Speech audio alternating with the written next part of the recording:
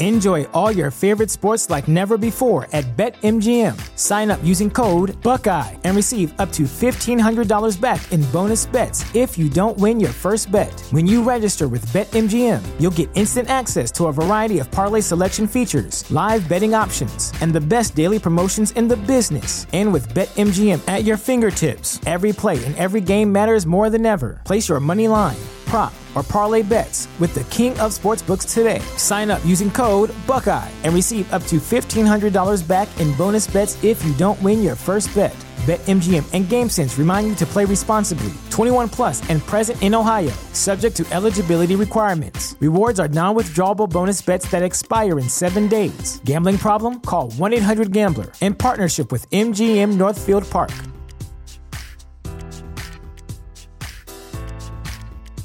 The show is brought to you by our generous patrons at patreon.com/FalloutLorecast. Robots Radio presents the Fallout Lorecast. Welcome to the Fallout Lorecast, a place for the Fallout community to come together to explore the boundaries of our knowledge about the world of Fallout.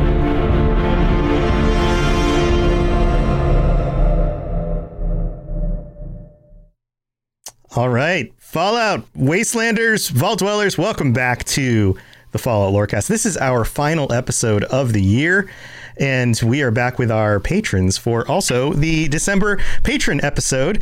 And that music you heard is the new intro. I've changed it up. It's getting a little bit more spooky, kind of serious this year, with some of the Brotherhood stuff coming to 76 and some of the other things going on. And I am here. I'm your host, Tom or Robots, and I'm here as always with my co-host Lainey. Lainey, welcome back to the show. How's it going? Hello. It's going pretty good. I moved today. Very exciting. I also moved my body today. Ooh, is that what you talked about? Is that what you mean? Like you moved around? Well, I did a lot of that. Yeah. But you actually We're just gonna skip over the part where a bed fell on my head. It's there's not really a story there though. So you know what? It's my cat's fault actually. Oh, the cat threw the bed at you? So we took it apart, right? And then we had like pieces of it leaning against the wall. And Noodle decided he was going to climb it. We've been referring to it as matricide because he was trying to kill me, but it's good. I like that. I like that. Right? You can call it the day of the matricide. Well, I'm glad it didn't actually kill you, and that Noodle was only attempting to kill you and didn't actually succeed. Make sure that you turn her into the authorities. And Noodle's the girl cat. Sushi's the girl cat. Noodle's the boy cat. I get them mixed up because their names are both food. But yeah, turn him into the authorities and, make him pay for his crimes. But anyway, we're back with all of our patrons. I'm going to go down the list alphabetically and say hi to each of you guys. Welcome back, Aperture Flash. How's it going? It's going good. The Canuck is out of the big truck for now. I'm home for the holidays, and I'm loving every minute of it. How you been, Tom? Good. I saw that fancy banjo you've got during the pre-show. Oh my God, I'm so happy with it. It's the 1978 Goya 5-string. I could go on for an hour about it, so I won't, but it's beautiful. You could do like banjo podcast. I could. I should. Yes, I won't, but you I should. You could play it while driving down the road in your truck and podcasting all at the same time. I'm sure that's completely safe. I've done construction zones and banjos at the same time. I don't know about the freeway. The state troopers might have a word or two about that. Yeah, they'll see the head kind of sticking out the window. Also, we have Deadshot returning. Deadshot, how you doing? Howdy ho. Barely awake because it's 2 a.m., but what are you going to do? What you going to do? But you still made it, so welcome back. Then we have Fire Rider returning as well. Fire Rider, how are you? Trying to find my mute button. Hello. I'm doing good. I've had a heck of a December. Yes. Fire Rider had a very, very, very famous person to all of us Fallout fans on her stream just, a week ago? It wasn't that long ago. Yeah, a week yesterday, but who's counting? Yeah. And who was that? Tell us a little bit about this. Well, that would be Danny Shiraga, the voice of Hancock. Holy crap. I was very excited. Her favorite person in the entire universe. Please don't let my husband hear you say that because he already has a complex. Oh, okay. Well, tell him not to listen to the show and then we'll be good. Then we have returning Noonimer Vegas. Is this, you've updated your name again? A lot of us on the stream update our names a little bit just to have fun. Welcome back. Thank you. Happy to be here as always. And my big update is I want to talk about App's Banjo. So I'm actually going to talk an hour about App's Banjo. So I think it's on subject, so I should be good, right? I support this. Banjos are in Fallout 76, so technically it is some of the technology in Fallout. Well, maybe after the stream I'll pull it out. Maybe after the episode's done I'll pull it out and play a tune. We'll have like a little concert after the recording. And then we also have Nighttime Smith, who's new to the show. Welcome, Nighttime Smith. Hello. It's nice to finally meet you guys. Been listening to you guys for quite a while now. Yeah, great to talk about this stuff. Thanks for joining us. I can see all the fun stuff behind you in your room. You've got some of the cool Fallout banners and things on your wall. Yep. Very, very cool. And then we also have NV Courier, who's joining us. This is your first time on the chat, right? Courier? Yeah, first time. Yeah, you're such a staple of the community. I see you in my streams and on the Discord all the time. That after doing this for so long, I'm like, wait a minute, he's been on here before, right? I've known him for a long time now. But welcome. Thanks for having me. Yeah, I've been hanging out with pretty much everybody on here. Yeah, you're very much a regular member of the community. It's really nice to have you on the show for the first time. And then we have Saber returning. Saber, welcome back. Hello. I like your little Pokemon guy there on the bottom. Thank you. Which what's his name again? I forget which one that is. Gengar. That's Gengar. Yeah. Yep. And then we also have the Mothman's Ranger, but your name has also changed a little bit this time. Welcome back. It's good to be back. You're Mothman's Mandalorian now. That's like the combination of these very interesting different worlds. Yes, it is. I'm an obsessive Star Wars fan, so I thought it was appropriate for the coming of Mandalorian episodes. So yeah, that show has been awesome lately. And then two more people. This has got a full house tonight. Vader 1723 is joining us. Welcome, Vader. How's it going? Vader is looking for the mute button, maybe? Not sure. Still muted. He said his mic was broken in the chat. Sorry, figured it out. There you are. Solved. Welcome to the show. Thank you. Thanks for joining us, and I'm excited to hear what you will be coming up with this week for our conversation. And then the final person we have is, of course, Victor. Victor's returning. Victor has spoken. Welcome. Yeah, because I just barely started Mandalorian finally. But yeah, I'm here.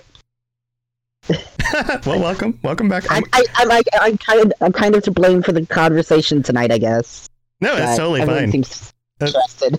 Yeah, no, that's a totally the conversation. So speaking of, the conversation tonight is about the technology in Fallout, in the Fallout universe, and how it differs from our own, and how that may affect our lives or our thoughts on that. And to kick this off, it seems that Nighttime Smith was volunteered to be our first to go. Nighttime, you ready to start? You want to jump in here? Sure. Let's do this. Yeah. I want to talk about the electric cars, specifically in the Fallout universe, because I started playing Fallout 2. I thought it was very interesting that you had a transportation device that you could, not have to deal with a lot of the random encounters in the game. That was nice. But it's one of the few games that allows you to do that in the whole Fallout universe, and I thought that'd be kind of cool to talk about. Yeah, it is. It's the only game with actual cars that you can drive around. Yeah. Yeah. What is it? So I guess we were going to talk about how it transitioned into normal life, or in the past specifically. I learned a little bit about electric cars because the car in the game apparently has no onboard electronic devices other than the conduits where it runs a completely analog mechanical system. So I had to look back to the 1890s and the 1920s for electric cars that, of course, didn't have circuit boards at that time because they weren't. The integrated circuit wasn't invented yet. which is a staple of Fallout universe. Apparently they were quite popular, especially in the city, because you didn't have to drive very far. A lot of people had electricity in the city, and by the time the oil came around after they discovered oil in Texas, everybody switched to gasoline-powered cars because the technology was able to miniaturize enough, and almost every American family had a tractor or they had a pickup truck. Especially if there was farm life, it was just 100% necessary to the industrialization of agriculture. So that was kind of cool. But I also want to talk a little bit about the car itself. I think Aperture, we were talking about the Crisis Corporation, or how do you pronounce it? It's Chryslus. Chrysalis. Chrysalis. Okay. Yeah, it's almost like Chrysalis. Yeah, it's like a playoff of Chrysler, right? But it's different. Yeah, Chrysler and General Motors. Apparently, they mix the two up. What's interesting about that corporation is that they first developed commercial fusion power for vehicle systems, that's a huge jump in technology at the time. Let's see. There was the Corvega, which was a fusion-powered car, and then the Highwayman was an electric one that could just be apparently charged at home or using energy cells, especially in Fallout 2. I think most of the time I'd buy microfusion cells, and that would give me the most power. It was an 800-plus horsepower engine, did 0 to 60 under a second, had a fully analog system. 0 to 60 in under a second? That's amazing. Yeah, I don't think I haven't read that stat about that before. That's amazing. Yeah. Wow. It's like, how many G's is that when you're like, what kind of tires do you need for that kind of thing? Like, holy crap. Apparently they were going for about a little under $200,000. I figured in what that would be to us for inflation. That's around $42,000. Okay. Maybe people just didn't make that much money in that time. In the post-war tech, the ones that were around were really reliable. Obviously, if they didn't have any circuit boards or systems like that were very fragile, they would have been immune to any nuclear blasts. The EMPs, I should say, not the actual thermal blast, but you could put a lot of stuff in the trunk. I think I've seen people, apparently there's room for a Deathclaw, a Super Mutant, and a few other companions in the game. Right. And that's about it. Apparently cars weren't that available at in 2061 to 2240. But just finding spare parts, apparently fuel wasn't that much of an issue because the Brotherhood of Steel, they would usually make a lot of energy cells for weapons and systems like that. Tires, glass, small components like that were hard to find. Mm-hmm. And that was the hardest thing for keeping vehicles like that on the road. Apparently they were popular enough, if you went to New Reno, somebody would steal your car and they'd run it through the chop shop. And then you had to try to get it back. So that's basically a lot of the stuff I found out about the cars. Yeah, and they're kind of interesting. That is interesting. Now, how would you feel about having vehicles like that in the real world? To be able to afford something with the power of a Tesla Roadster, that's pretty cool. That's a very, very fast, high-tech car. But the fact that you don't have any sensitive electronic systems that could get damaged from water or just everyday use, that makes the survivability of a vehicle like that very interesting. Mm-hmm. Mm-hmm. Yeah. Does anybody else have any thoughts on this stuff? This is this would be a wide-ranging technical divergence from our own technology, especially if you were living in pre-world Fallout universe. Who wants to jump in? Victor? I actually wanted to touch on. I'm glad you specifically talked about the EMP blast of the nuclear bomb, because that's what knocked out so much of the pre-war tech that is left rotting in America, to be quite honest. They don't have the ability to fix it after the EMP wave. So you're saying that in this car, then the electronics would be even more robust than, say, a common car to the 90s? Yeah. Those electronic devices, and I'm not even talking about even to the 2010s, but 90s and aughts, that still had some electronic components to your cars that can mean you have to go to the mechanic, so to speak. Yeah, what's interesting about this, it seems to copy a lot of technology from the turn of the century, so there's not a lot of small hard to manufacture electronics, and that's what's mostly affected during an EMP. It's because when it's an electromagnetic wave that energizes small copper circuits, and it puts so much energy through those small circuits they blow. So the only way to repair that stuff is to just manufacture new chipsets. Well, this type of vehicle doesn't have any chipsets. So then, just to make sure I'm hearing this correctly, so the electricity is being essentially directly transformed into mechanical energy, and not much else going into any kind of particular systems for the car. Yeah, it's just, they're all mechanical switches, so it goes from on-off switch to different levels of power that runs through the motor. There's no advanced controller system, it's a stepper. So it goes from 12 to like 24 to 36 to 48 to give it more and more power. And that's apparently how early electric cars work. Okay, yeah, that makes a lot of sense. I just wasn't aware that was the direction that the electric car had gone in Fallout. So I was really glad when you mentioned that specific part of it, because that always has me interested about what the electronics in Fallout is post-EMP waves. Yeah. Especially for consumer electronics like you were wanting to talk. Like, I can't imagine how... Yes, but that will be later. But yeah, there's a lot of it that I'm surprised it survived, but I think I have good ideas as to why the particular things did survive. So, anybody else have any thoughts about this? Like, how would you feel riding in a vehicle that's this different than what we currently have? Do you think this is a better option, or is this just more dangerous, or what do you think? Unimer? I unmuted when I had something. I thought you were going in a different direction, so this is kind of unrelated. That's fine. Go ahead. Okay. So just talking about the survivability of the tech and how that's potentially possible and all that. The funny thing is, if you do any research into what would happen without a government infrastructure keeping the roads paved, keeping the roads repaired, it's something like within like 10 years, all roads would be undrivable. So it's kind of funny that the rationale to keep, this tech working into the post-apocalypse, makes some technological sense. But the fact that we have drivable roads, unless there was some different way that they were paving roads, perhaps using some sort of different mixture that we don't know, because the roads in most Fallout games, you come across a little section where maybe it's broken apart and you have to take a detour. But it is very cool. Like I have fond memories back in Fallout 2 of getting a car, because I'm a big car person. I'm not super into all the tech 100%, but I love cars. And so getting a car in Fallout was great, even if the back of my mind, I'm saying like the car is working, the roads wouldn't be. Yeah, that's kind of the opposite problem that I have with, I guess I wouldn't say problem, but just issue I have with sometimes the Fallout games. The idea that like even 200 years after the bombs drop, people have had plenty of time to rebuild things, but they're still only building things out of old crap.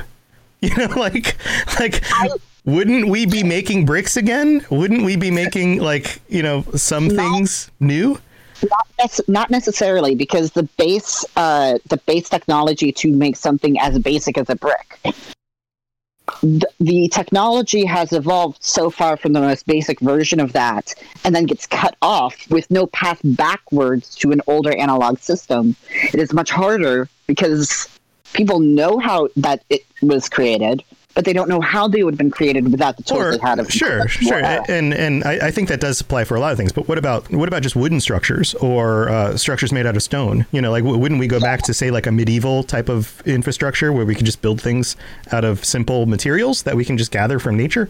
I feel like the world would probably start looking more like that, with the occasional old stuff tacked in when needed, as opposed to just everything's built out of garbage, But it does create a certain aesthetic for the world.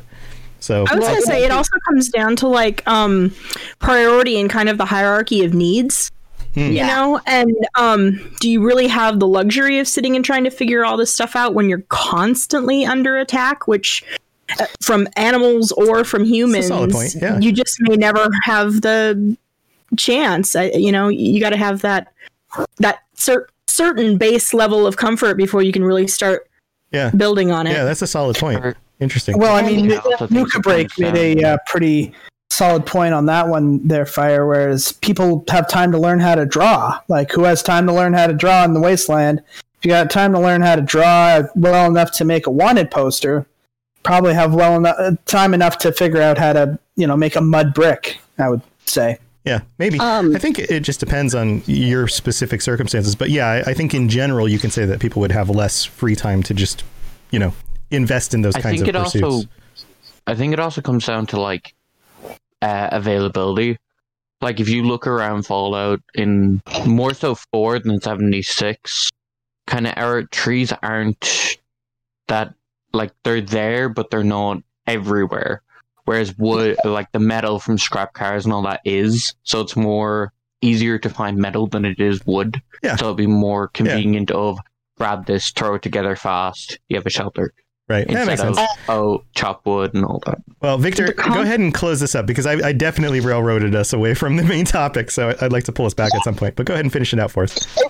It does actually pull together the kind of tangent back to transportation, which is great. The reason I would think that the reason why both so much of the roads have survived all the way to 2277, and also that we don't see as much possibly evolution of technology, so to speak, where the Wasteland got knocked to the Stone Age, so to speak, and then brought back up. It's because who survived? What portion of the community survived and didn't get radiation sickness, or then they became a ghoul but didn't go feral? Who had that knowledge? You're talking about carpentry and stonemasonry. That's a specialized trade. Even now and here, we're talking about plumbing or anything like that.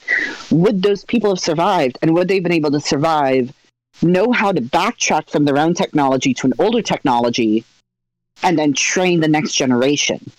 Mm-hmm. And then with roads, that's again, there's just fewer people on the roads. Right. A road that takes hundreds of cars an hour is not going to break down as quickly as it would if it's just 4 cars a year. Yeah. It would just real quick. It would actually break down without cars. Because of nature, because of weather.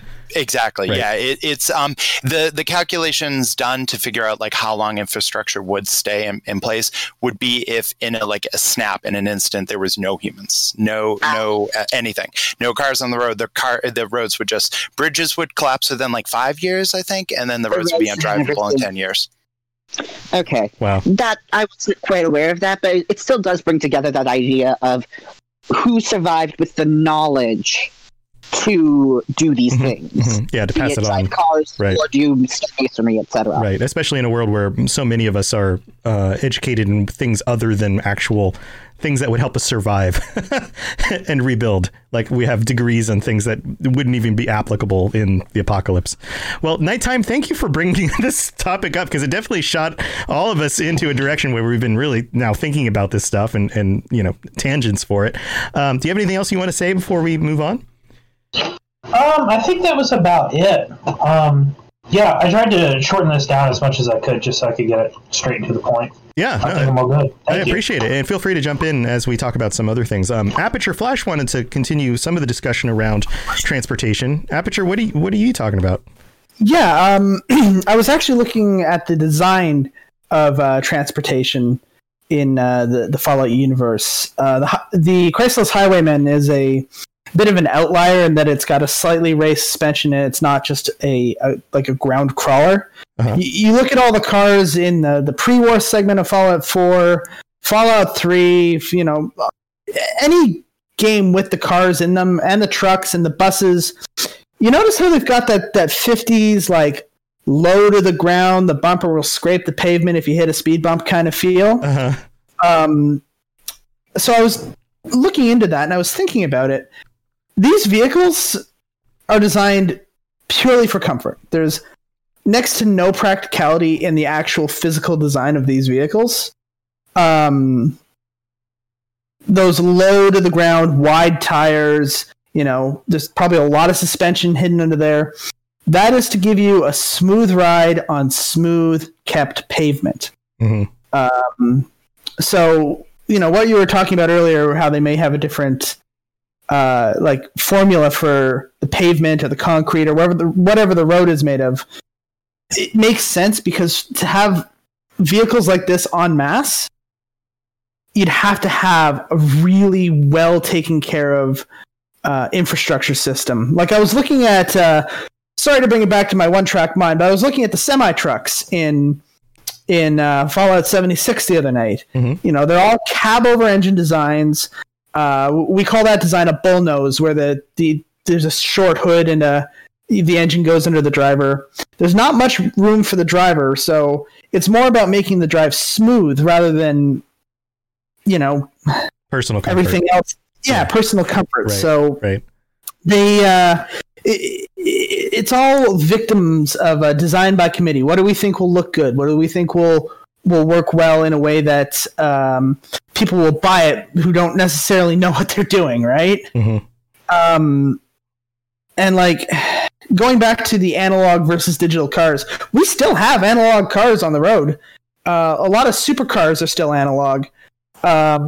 Unless you've got that paddle shift, that's a whole different topic. But unless you got that paddle shifting system, a lot of supercars are still analog. A lot of up until the 80s, cars only became digital in about 83 when GM and Ford started introducing that. So the divide isn't that far when it comes to vehicle technology, as far as the engines go and the transmission and like the onboard diagnostics. That was the original reason why we went digital. It's just so that we could A, make more money off bringing it into the shop, mm-hmm. and B, know what was wrong easier.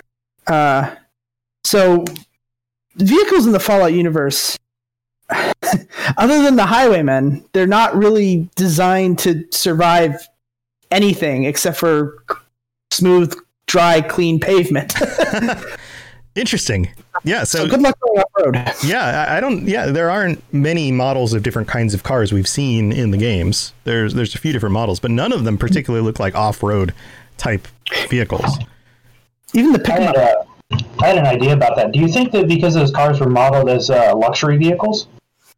Yeah. Well, everyone wanted luxury back then, so that makes perfect sense. Because a lot of this stuff is really expensive, looking at even with the rates of inflation. I would think that if they were designed that way, they were designed that way because only really rich people could afford them.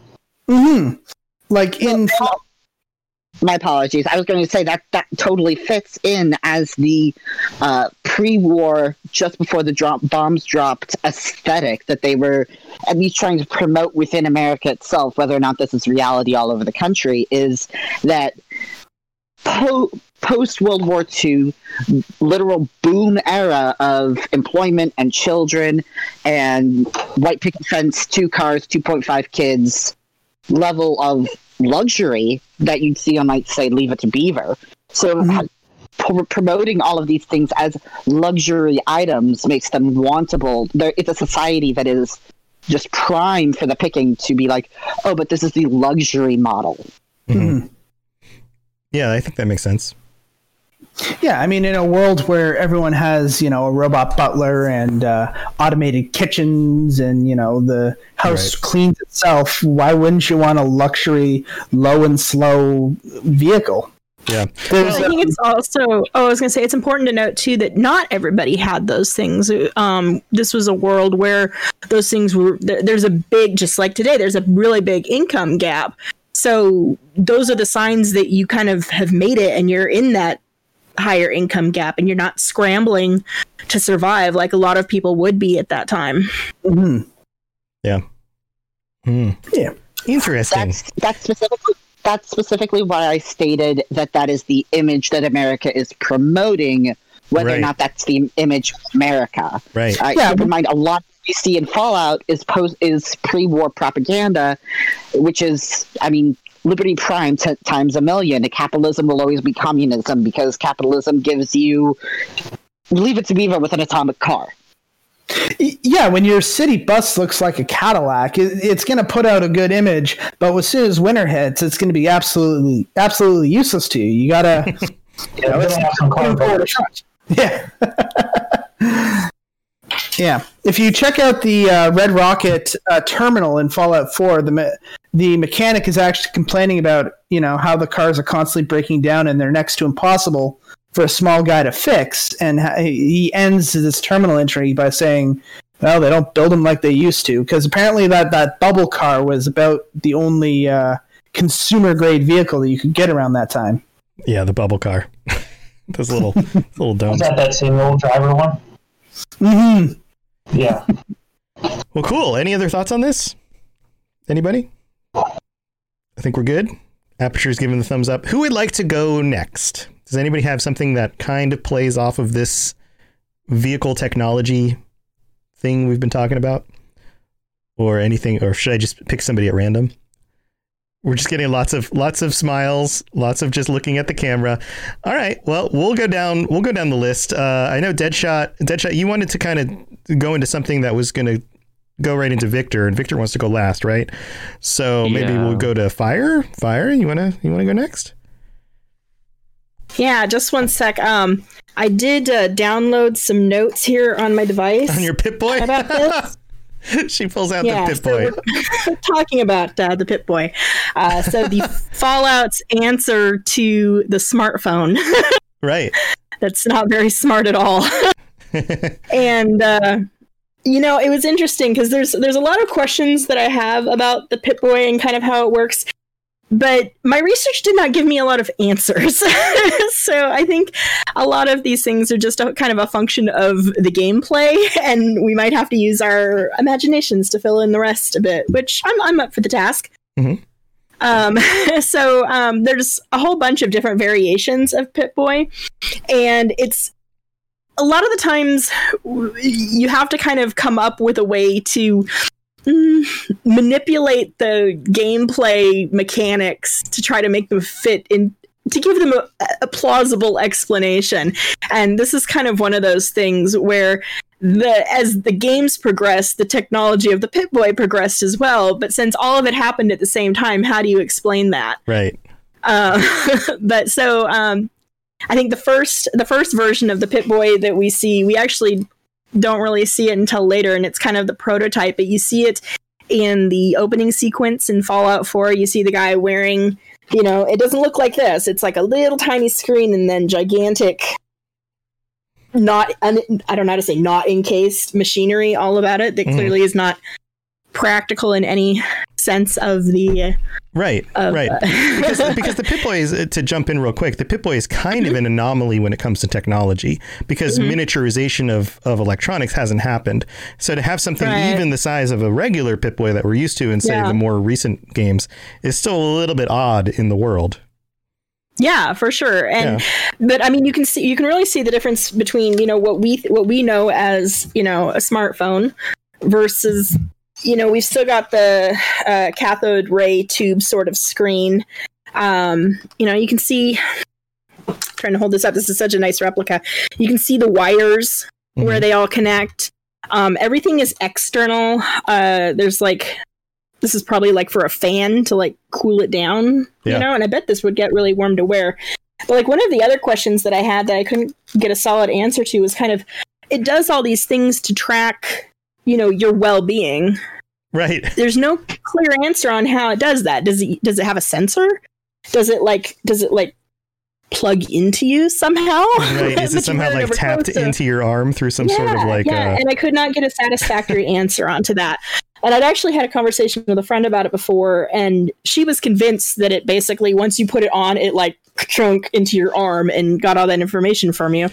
But that didn't make sense either to me, so I don't know. Anyway, you would think, if that was the case, you would think that characters, when you first put it on, there's so many of the games, you find the Pip-Boy early on and you put it on, right? You'd have ow! That hurt! Yeah, that's what I thought too. Oh God, I can't ever take this off. Some sort of reaction to it. Yeah, but I mean, you obviously can, because you can change clothes and stuff like that. You wouldn't be able to get clothes on over and. But anyway, I think the other thing that's really funny about it is this thing's really heavy. And I think the real one would be even heavier. I can't imagine trying to, attack things with this, or, I mean, this isn't my dominant hand, so I wouldn't be trying to aim a gun with it, but anything I'd be trying to do. You might be stabilizing a gun with it, say a rifle. Yeah. You'd be holding it up with your other hand. I'm going to have to mess with that one time when I'm in VR to try to see if I can get a real feel for that. Or everybody just has really, really big left shoulders. I know, right? Really strong left shoulders.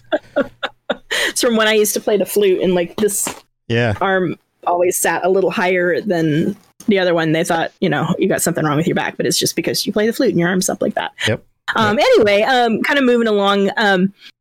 So this is the Pip-Boy 2000 Mark IV, or excuse me, Mark VI. This is the one you see in 76, and it's an offshoot, actually, of the ones that you see in Fallout 1 and Fallout 2. I didn't play Fallout 1 and Fallout 2, but obviously I've played 76. And so the main difference, according to the wiki, is the way the map is portrayed. And again, that's a function of gameplay technology improving. But, it's hard to kind of work out why this was such a massive leap when it's still the same model, essentially. Right. And then in the Pip-Boy 3000 is what you see in Fallout 3 and Fallout New Vegas. And that's also pretty similar to the 2000, but it has additional features like a radio, a Geiger counter, and the light.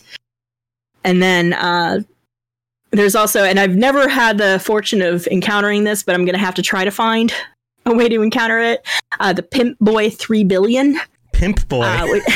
The Pip-Boy 3 billion that you can get in Fallout New Vegas. And apparently it's a reward that you can get from Mick and Ralph's if you're able to persuade the Omertas to return to Mick for their weapons needs.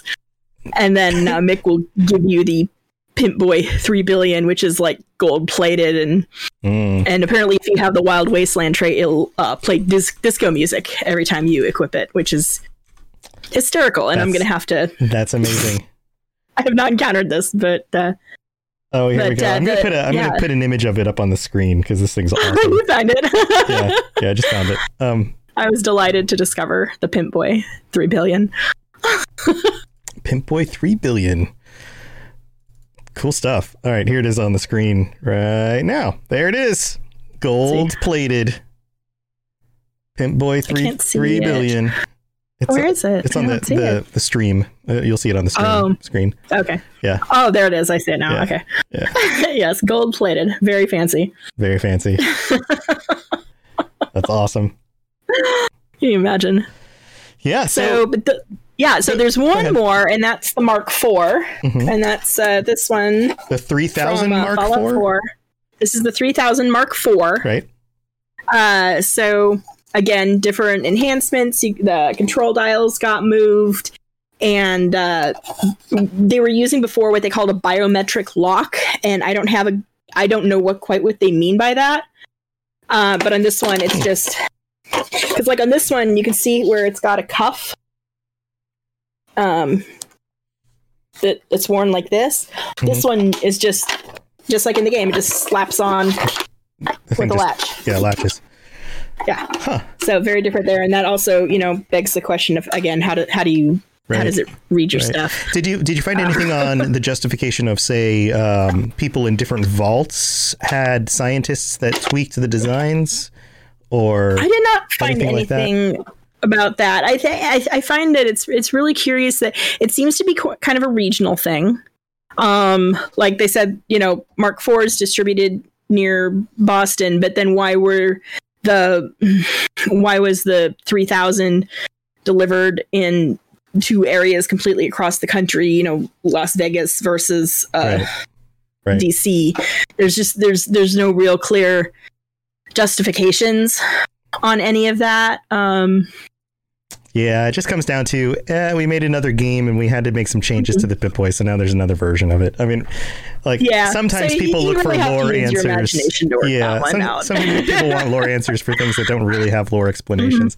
But that's just kind of the way it goes. So, okay, so what are your thoughts on actually using one? I mean, you talked about it being a little bit unwieldy to have to use. If you were in the wasteland and you came across a Pip-Boy, or you were somebody who left a vault, would you take your Pip-Boy with you? Would you find it a useful tool?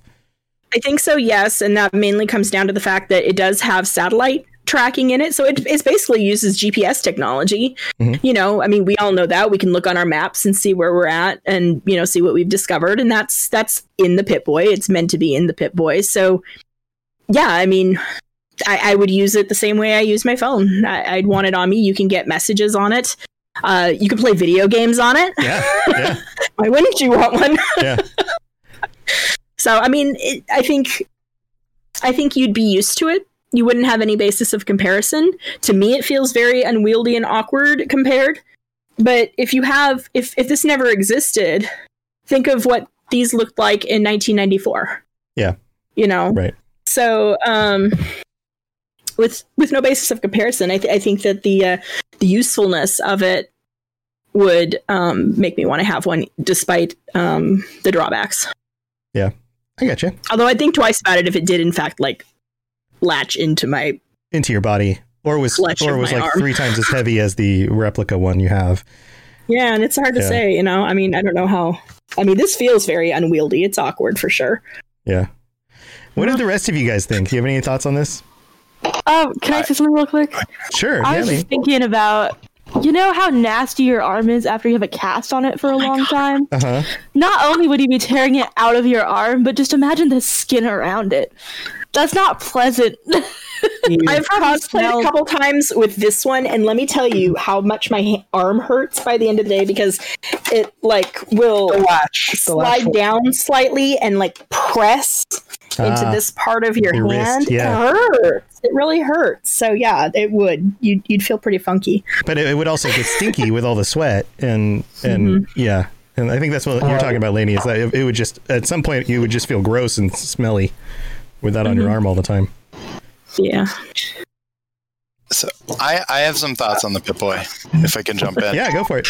I've been thinking about the Pip-Boy since 1997. I have thoughts because it's the thing. It's one of the major things that breaks lore. It's a lore nightmare because of so many things about it. The microtechnology, so many things. But I know ways I've headcanon rationalize different things, and one of the biggest questions with the Pip-Boy is VATS, and it's overthinking a game mechanic. Really, it's like, are we freezing time? Are we slowing down time? How does it work? And I think that Fallout 76 kind of saved us there, because I think the way that VATS works in Fallout 76 makes a lot of sense in real life. It's assisting you targeting. It's not slowing down time. It's not changing time, whatever. Now, of course, in order to do that, it would need to be plugged into your nervous system, I guess, and in order to work. I don't even know how that would work. But the way I've always rationalized the previous games as far as slowing down or stopping time is that essentially it falls into your character's special. And it's giving you sort of their reaction time. Their reaction time is going to be better than everybody else, because for whatever reason, you're the chosen one, you're the Vault Dweller, you're this special person. So you're like a superhero. And it's giving you that power fantasy by giving you VATS. And again, I think it thematically makes a lot of sense that VATS works the way it does in 76, where we're just regular people. We're all individually as a group the hero. Right. So we don't get that slowdown of time. We just get the targeting, And then as far as the biomedical aspect of it, even if it doesn't plug into your system, even if it doesn't go into your skin or whatever, think about some of the technology we have possible today, which a lot of that is due to microtechnology being a possibility, but things like finger stick blood oxygen tests, or a home cuff for your blood pressure. And when I look at a Pip-Boy, I think of a blood pressure cuff. And so my headcanon is that it's testing various factors and sort of giving you a basic understanding of your medical condition. So it's checking your heart rate, it's checking your blood pressure, it's checking your blood oxygen levels, it's checking all these different things, and then giving you a visual approximation of your damage or your current state, whatever. But your current physical again, state. But again, VATS only makes sense if it plugs somehow into your nervous system. So or if it's just giving you a percentage chance on, say, a shot. Like what if it's recording? It knows that you tend to be this good of a shot with a pistol because it seems like you hit this many times. It seems like you don't this many times, and somehow it's tracking that information in order for you, like in a moment's notice, to look at it and then pick the head of the person that you're looking at. Yeah, like obviously the way it would be displayed would be different, but like super mutant 400 yards, like the thing is detected. Super mutant at 400 yards. I have a sniper rifle in my hand. It's giving me a 17% chance to hit it in the head based on my past history of shooting things at their heads. I don't know, but you could say that it's some sort of like data collection processing unit. All praise. Very good. For 400 yards. 400 yards. That's pretty far. All praise the almighty algorithm, I guess, right? Yeah, I don't know. I mean, it's just another way to conceive of it. I have kind of two ways of speaking on this, because the Pip-Boy isn't the only pip system that we know of in Fallout. It's the only one that we use, but there is because there are notes that you can find, I can't remember which Fallout it is, but there was a periodic development for a thing called a Pip-Pad, which was supposed to be a holdable Pip-Boy. So instead of it being on your wrist, it was like a computer screen you took out, and it was supposed to be like a cheaper alternative because having something bulky on your hand, on your arm, would be a thing. And I feel like personally, the way I'd look at VATS and whatnot is it runs a simulation based on like your shots taken. Yeah, kind of like what I was saying. How tough an enemy scanned in and stuff like that. Yeah. And then would approximate that based on the attributes you put in. So it would run diagnostics on you by putting in like, this is your height, this is the weapon you're using, what condition the weapon is in, run 1,000 simulations and go, this is your outcome of success on doing that out of such amount of simulations. And then bringing it into game would be like that. And I feel like, especially in 4, where the biometric data, I actually looked into that at one point in 4 because I got really excited about biometrics, because that's one of the things that I have a special interest in. The biometric locking data in 4 essentially means that your Pip-Boy is yours. Unless it is white, which is what the one in the front of the vault is. It was white when it was going out. It means it's locked to your biometric data, your precise DNA string, and your precise DNA set. So it can't be used by someone else who can just go and take it off you. Which I feel that's why, personally, I'd look at it. That's why it can read like your arm is broken, because it reads your blood pressure, your all that through biometric systems and then runs simulations. The Pip-Pad can do something similar. We get an example of that in Fallout New Vegas, Honest Hearts. There's that fella Eddie at the beginning of the DLC who raided one of the local vaults, and his Pip-Boy is actually, you can do a technology check and say your biomed screen is locked. That's not your Pip-Boy, and he tries to talk his way out of that. Like that's why I believe that it will actually jab you in the arm when you put it on. Like I fully believe that it has to take some of your DNA in order to process.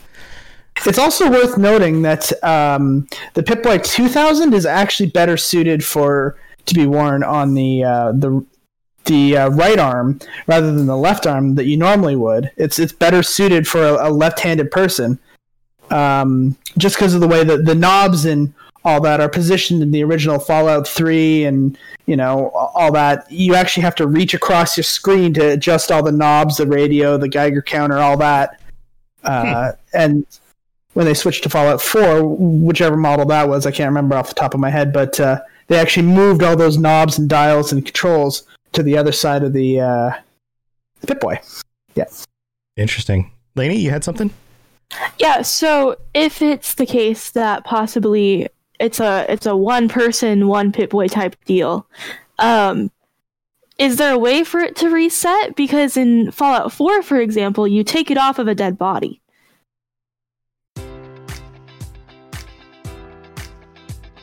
Enjoy all your favorite sports like never before at BetMGM. Sign up using code Buckeye and receive up to $1,500 back in bonus bets if you don't win your first bet. When you register with BetMGM, you'll get instant access to a variety of parlay selection features, live betting options, and the best daily promotions in the business. And with BetMGM at your fingertips, every play and every game matters more than ever. Place your money line, prop, or parlay bets with the king of sportsbooks today. Sign up using code Buckeye and receive up to $1,500 back in bonus bets if you don't win your first bet.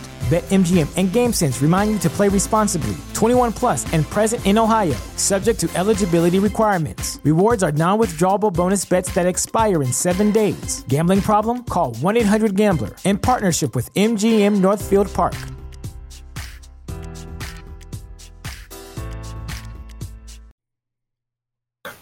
No, I would Yeah, it reboots. I would say okay. When you take it off and when you first put it on, you see the reboot screen. So maybe just by sitting there long enough or not being used, it must have reset. Or maybe when the host dies. Maybe it knows when the host dies and it goes, okay, erase data. That would make sense. And then somebody else puts it on, it automatically reboots and resets. Yeah. That makes sense. Because when you load it up, there's a whole screen of text. And at some point or another, I took a screen cap of that or third. And I know it does mention specifically reboot when you. Yeah, that doesn't make sense. It would definitely know if you died. I don't think it resets when you died though, because that fella in the Honest Arts DLC, he stole it off a dead body and it was locked out. I think it had either sat long enough in Fallout 4 or the scientist knew he was going to die, so he just wiped his clean and did a factory reset on it.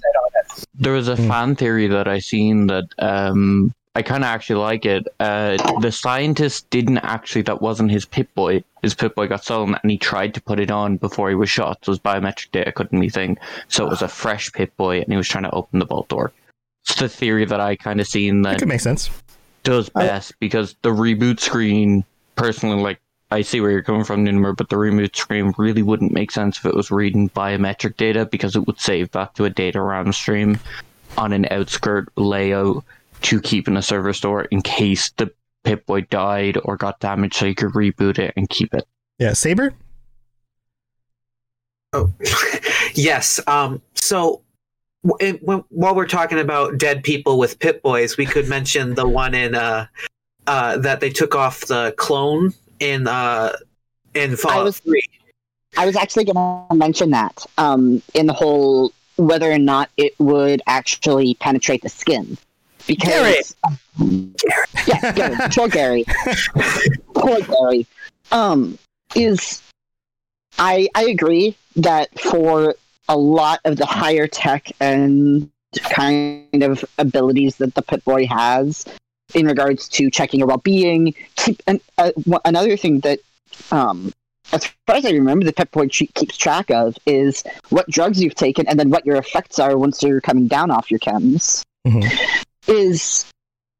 I imagine that they would be able to create, this is definitely going way off into fan theory, but in the medical field, I know about this specifically because my mother, they create ports so that rather than having to pierce your vein every time they have to do chemotherapy, they have an easy access right on your skin. Well, if they need to access your bloodstream and your nervous system, just put a port on your arm and have the Pip-Boy hook into the port. Mm-hmm. And then you'd be able to take off the Pip-Boy and shower and change and all of that jazz. And it would give you that in-depth data that the Pip-Boy can give you. I would argue that the reason you see the very, very high-tech Pip-Boy in Fallout 4 in Vault 111 is because that vault and the Tranquility Lane vault were among the last to be built. And they are arguably the highest tech because you have virtual reality and stasis and cryo. Cryostasis, yeah. Right. Those are some ridiculously high-tech things, even within our world, much less what Fallout is doing without my miniaturization of circuit boards. So for Fallout 4 to have such a high-tech Pip-Boy simply makes sense to me. And you could also argue that if they're able to get to the point where they're doing Tranquility Lane and cryostasis, that it's possible that for the Pip-Boy in particular that the Sole Survivor gets, it's of a high enough quality to not necessarily need to hook in directly, because humans do have a measurable electronic field around them. The heart runs on electricity. Muscles run on electricity. It's going into science fiction, but it could be reasonable to say that you have an external device that can read the electricity going through your nervous system. Maybe not blood sugar, but you could definitely tell your blood pressure, your pulse, and your blood oxygen rate through a single... they test blood oxygen and pulse on me at the doctor's with a little light thing that clips onto the end of your finger. Mm-hmm. So I think that there's both the high-tech option for the Fallout 4, but I don't think it unreasonable for, say, in Fallout 3, you're raised in the vault and are eventually gifted a Pip-Boy. It's entirely possible that part of the opening sequence that we just don't see is the surgical implantation of the port. And that's a big part of why the Brotherhood of Steel can't get into Operation Anchorage. They don't have the port. And they tried to get it off of Gary, and obviously that went sour. So they had to have somebody who had Gary analog technology to be able to connect to the VR system. I think that's also supported with 76. When you wake up and go and put on your Pip-Boy, it's not already on your arm when you first create a character in 76. Right. But have we seen any characters with a port on their arm? The thing is a lot of characters wear long-sleeved items. Yeah. It'd be interesting if somebody was to find, a character model, even just in the data somewhere, of a character with a port on their arm. Yeah, that's me completely spitballing and theorizing from what I know of modern medical data. But it wouldn't surprise me that would be at least an option that they thought about when creating the Pip-Boy. Yeah. That's a lot of good thoughts on all that. Sorry, go ahead. Yeah, I was just gonna say, because all the vaults were built over a span of many years, so it makes sense that there's so many different versions of advanced stages of Pip-Boy because of how separate the vaults were built from each other. Because each vault, upon completion, needs to be fully stocked. So they would have that set of Pip-Boy. So when they build a new vault, if there's been a development, they may not be able to afford to refit all of the previous vaults, but they can outfit this vault. Right. Which all the idea of, why don't you sign up for this newer vault? It's got higher technology. You'll be able to do more. Right. Crystal brings up the point, though, of the Courier in New Vegas not having a port. Well, we don't know. That's Obsidian. It's a different game. It's just a different game. Yeah, I think all of this is good speculation, but it's also us trying to, fit a square wedge through a round hole. We're all just trying to say, maybe we can make this work if this is what's happening here. Aperture? Yeah, but that's the kind of fun speculation I love about sci-fi. True. Is that of course. kind of speculation. Of course, yeah. It could also be that different vaults have different Pip-Boys because by population, Vault 111, you need 20, 25 Pip-Boys, so you get a more advanced, better scientific Pip-Boy, whereas a vault like 101, you've got a population of a couple hundred people, you need a couple hundred Pip-Boys plus backups. They're going to be a little bit on the cheaper end because you need more. Yeah, or like 111, they were probably only given to staff, whereas in one of the other vaults, they're for all the dwellers. Exactly. Yeah, that would make sense. Well, this, again, it's been a great topic and one that we could definitely go on for an entire episode, but we've got a lot of other people to get to, so why don't we move on? Does that sound good? Good for moving on? Cool. Nunimer, does yours make sense to go to next? Yeah. Vic started getting nervous because Vic started flirting with the edge of where, and I was like, oh, wait. Because the thing that I wanted to talk about was VR technology.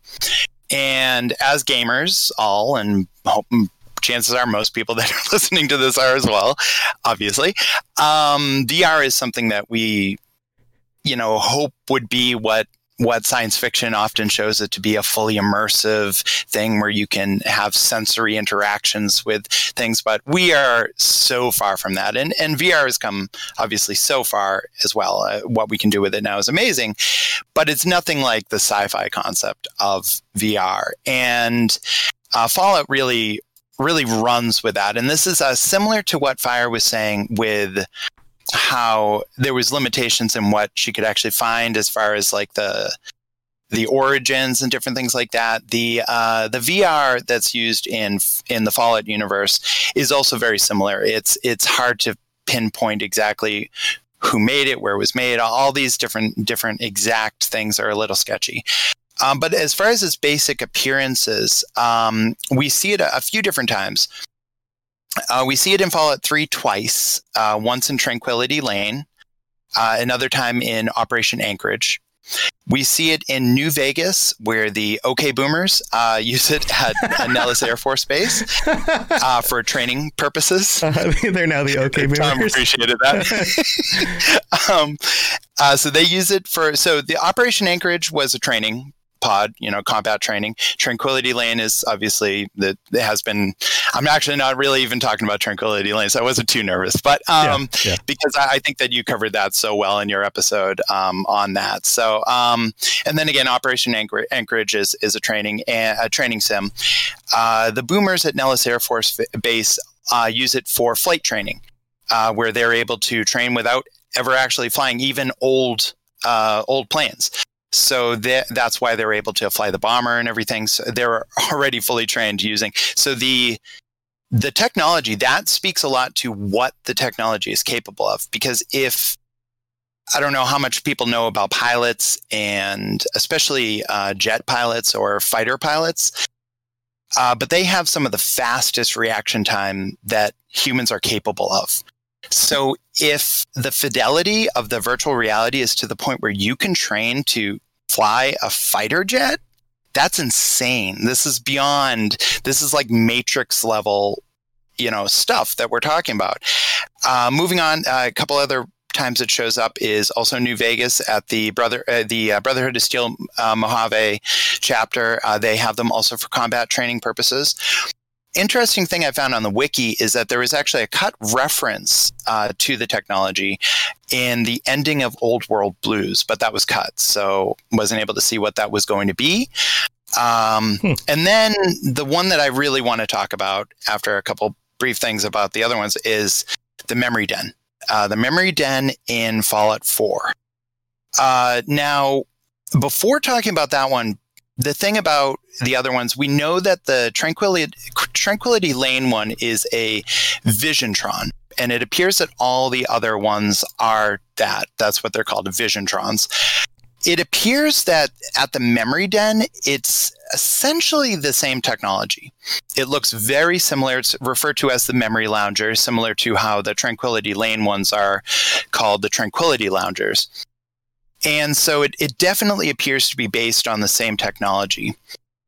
Now, the thing about this is, again, this kind of goes back to the gameplay mechanic versus what we see versus what we actually experience. Everything we read about it implies that it is a fully immersive experience. There's some sort of, plug-in in the back. Something happens. Again, something connects to your nervous system, right? Because it does have that sensory feedback, where you're going into the world essentially.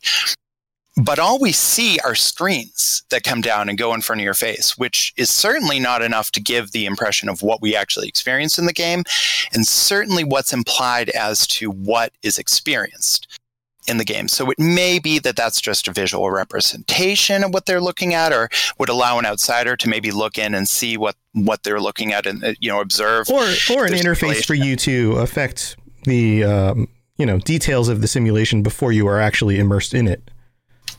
Right, I'm choosing this thing. I'm going to go. These are my settings. Okay, go, and then you're immersed. Yeah, exactly. Like a pre-check. It's a pre-interface. Yeah. Right. But all that being said, we know from the past the usage of it is that it was used pre-war for training purposes as well as consumer use, which is going to be stuff talked by Victor later. But the thing about that is there was essentially two modes, a lethal mode and a non-lethal mode. So there was actually live fire modes that you could go into where you could die. If you got shot, if you got injured, you would die. And that's what we experience definitely in Tranquility Lane, but that's a little different because Stanislaus is controlling puppeteering most of it. But we definitely experience that with Operation Anchorage, where, it's a full combat experience. But as is the case with me, I usually come from some sort of emotional perspective. And so here we go again. Because the memory den. This is something that's amazing. This is way beyond just virtual reality. The ability to relive memories. That's just amazing. To be able to fully immerse yourself into an old memory, whether it be spending time with a dead loved one or reliving the best day of your life or a great day of your life or reliving a bad day of your life because you need to process it and you need to see, what actually happened. Because our perception, our memory rather, is been well documented as being terribly inaccurate. Right. It's all bundled into our psychology and our perception and everything. So do you think that this technology, just kind of jump in here real quick, do you think that this technology gives you the actual portrayal of what actually happened? Or do you think it taps, because if your memory of a thing is already corrupted by your attempting to remember it and retelling the stories and all those things, which is like you said, scientifically documented, the more we retell a story, the more it changes over time, even when we don't intend to. We rewrite our memory basically every time we recall it. Do you think it's showing us somehow the actual past, or it's showing us the representation that we are holding in our brains in a more tactile kind of way? You're right. I could be going off in a completely wrong direction with that because it could just be that we're seeing our perception of it. Absolutely. Yeah, because I don't know. That comes down. I don't know which it is. We don't know also exactly what is stored in our brain, whether it's whether subconsciously the actual memory's there and what we're able to recall is our perception of it. That could also be. So this goes, I feel like I can't speak to that because I'm not a brain surgeon or a neuroscientist, whatever. I don't know because, it comes into a lot of, the VR technology in Fallout reminds me a lot of Frankenstein, where you have a foundational science fiction and horror story, mostly science fiction. And seemingly the important part of how the life was started, how the creature was brought to life is skipped over. Right. Just skip that part. Yeah. I don't want to did a thing and it worked. And did a thing, and I don't want to even write it in the book because if I write it in the book, people will copy it. There's always some sort of rationale there. So I think with the VR, it's the same sort of thing. It's like step 1, you get in the machine. Step 2. Step 3, you relive your memories. It's one of those, And so I don't know. What we do know though about the Memory Lounger is that Irma had it. We don't know where she got it or anything. She won't say. But it's actually Dr. Amari that makes it possible, and it's due to her experience and her knowledge of neural physiology. So she's doing things that are, again, beyond our current science. She has an understanding of the brain that's beyond. Now, how does that knowledge exist in the Fallout universe? Now we're going to get into some dark stuff because, the human experimentation that was being done pre-war, the neurological experiments that were being done, the, vivisections and things like that, the unbridled, no question of ethics science that happened pre-war may have led to these sort of developments, where, the way to get there is very dark, but the technology that comes out of it is something good, and ends don't quite justify the means there. But, regardless though, even if we are, let's go the least profound way, and let's say we're just re-experiencing our perception of it. It could still be a great thing of comfort. It could still be a great thing of even just fun. Reliving a great day.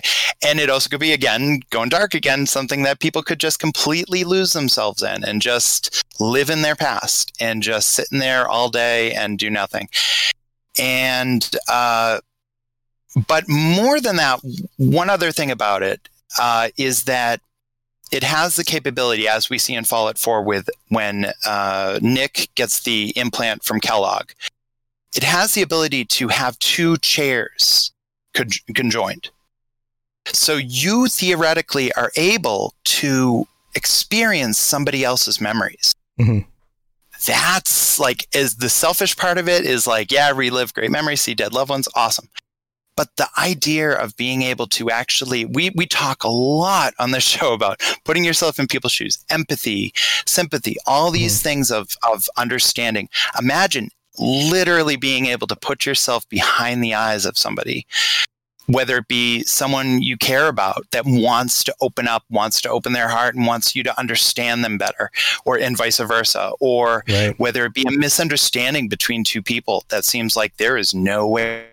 And you sit them down and have them literally live in each other's shoes, So, I mean, the emotional, the diplomatic, the, just ways in which this sort of technology could help humanity. It's like, if that technology existed in any other universe except for Fallout, it would result in a utopia. But because it was Fallout, it's still being used. You come across Tranquility Lane where that tech's being used to torture people and keep them alive while they're being tortured. So I can imagine, that tapping into somebody else's memories could also be a very privacy breaking thing. Are you able to do that with criminals in order to get to the source of what's actually happened in order to solve a case? Do they lose the right do they lose the right to their own memories in order for us to save somebody's life? I think there's a lot of gray around how that actually works, but in the right context, it can be a very intimate thing. But because it's very intimate, it could be used for completely the opposite reason of invasiveness. The misanthrope in me says I do not wish this technology existed in real life, because I do see that. I see all the ways this could be used as, mental violation if it's being done against. My optimal way of thinking about it is consensual, of course. It's another level of intimacy that would be available. Something else that people could do to connect. Other than the other options we have. And, so I'm seeing all the beautiful parts of it, but realistically, and obviously in the Fallout universe, the dark implications of it, I think would outweigh. And, the commercialism of it too, which I'm not going to step too much on Vic's part here, but the idea of selling your past to you. The idea of commercializing this and saying, hey, we're going to sell you your good old days. We're going to sell you the golden years. What price do you put on that? And considering the discussion already being talked about the price of, putting aside inflation, or rather including inflation and talking about the cost of things in the pre-war Fallout universe is insane. So how much would something like that cost if you wanted to have a memory lounger in your home or wanted to have a VR thing in your home? Yeah, and it is still fairly rare. You only find these in certain locations, and generally they're government or Vault-Tec or, I don't know where the one from Memory Lane came from, but it seems like it was probably confiscated from somewhere and then integrated into their, little community. This opens up a lot of interesting topics. Good topic. I have a feeling we'll be getting back to this a little bit when we get back to Victor. So why don't we hold off on the discussion about this till Victor's portion and move on to the next topic, because I'm sure we're going to come back around. Let's move on to Courier, NV Courier. Did you bring a topic for today? Anything you wanted to discuss? I mean, I get the experience now of following Nunimer, so I mean that's special. It's a rite of passage, bud. Yeah, no, whatever you bring is totally fine. It could just be like, hey, I think this thing's cool. What do you guys think? That's fine. Like whatever you want to bring is okay. I actually did a little bit of research on the Chinese stealth suit Mark II that you can find in New Vegas. And mostly I just decided on that because I think it's funny. I mean, there's a personal AI in this suit as you're sneaking around, and it makes commentary, and the whole time you're just trying to be sneaky, and it's just fucking your ear up the whole time. Right. So what'd you find out? So this armor was created by the scientists in Big Mountain, and they give you a series of tasks in order for you to, I guess, optimize the armor. So you can get a dispenser, a medical dispenser, which will give you medics and stim packs when your health is low. And it will also boost your sneak from, I think it's an original +5, and it goes all the way up to +15 for your sneak. Which, if you're sneaking in any Fallout game, no one's going to be able to see you at all. Mm-hmm. And then, so some of the quotes it has is, it'll ask you randomly, do you like me?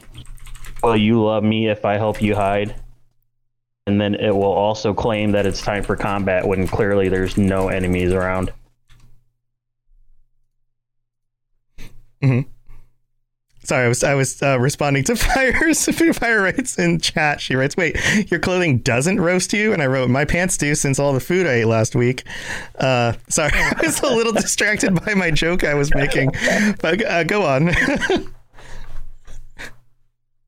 I mean, that's basically it. I just dipping in. I didn't want to go something too deep here. So the armor's pretty cool. Yeah, Chinese stealth suits. The whole concept in this of like the Americans went power armor, so the Chinese went stealth, is really kind of interesting. It's a chess play, right? It's if they're going to go indestructible and blow everything up with these like personal tank outfits they wear, then we'll just sneak around them. You know, like we can go the other way with this. That was always my perception of that. Yeah, exactly. Anyone have any thoughts about the actually this specific suit in general? Do you guys know this from the game? Yeah, I couldn't believe how much medics that thing kept giving me. I'd like to stock up on it so I could sell it for caps, and it just kept injecting me over and over and over again, and then I finally got addicted, and I was like, dude, what are you doing? And then it was, the weird comments about, do you like me? And I'm like, hey, I'm trying to focus. Try to focus here. Really don't need to. It's like when you got a companion in Fallout 4 and they keep wanting to talk about how much you like them, and it's like, hey, I don't know if you've been paying attention, but we're in the middle of an op. Right. We're trying to kill some gunners today. Right. I need you to. We have super mutants hunting us right now. Shut up. Yeah. We're running. People are shooting at us. Uh-huh. My big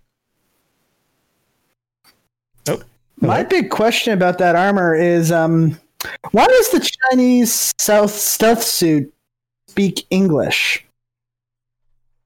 Maybe it's. I actually have a possible theory on this. Okay, go for it. Just in the fact of I know for a fact you find it in New Vegas, but I'm not sure if you find it in other parts or in other games. But you do find Chinese propaganda to the American public.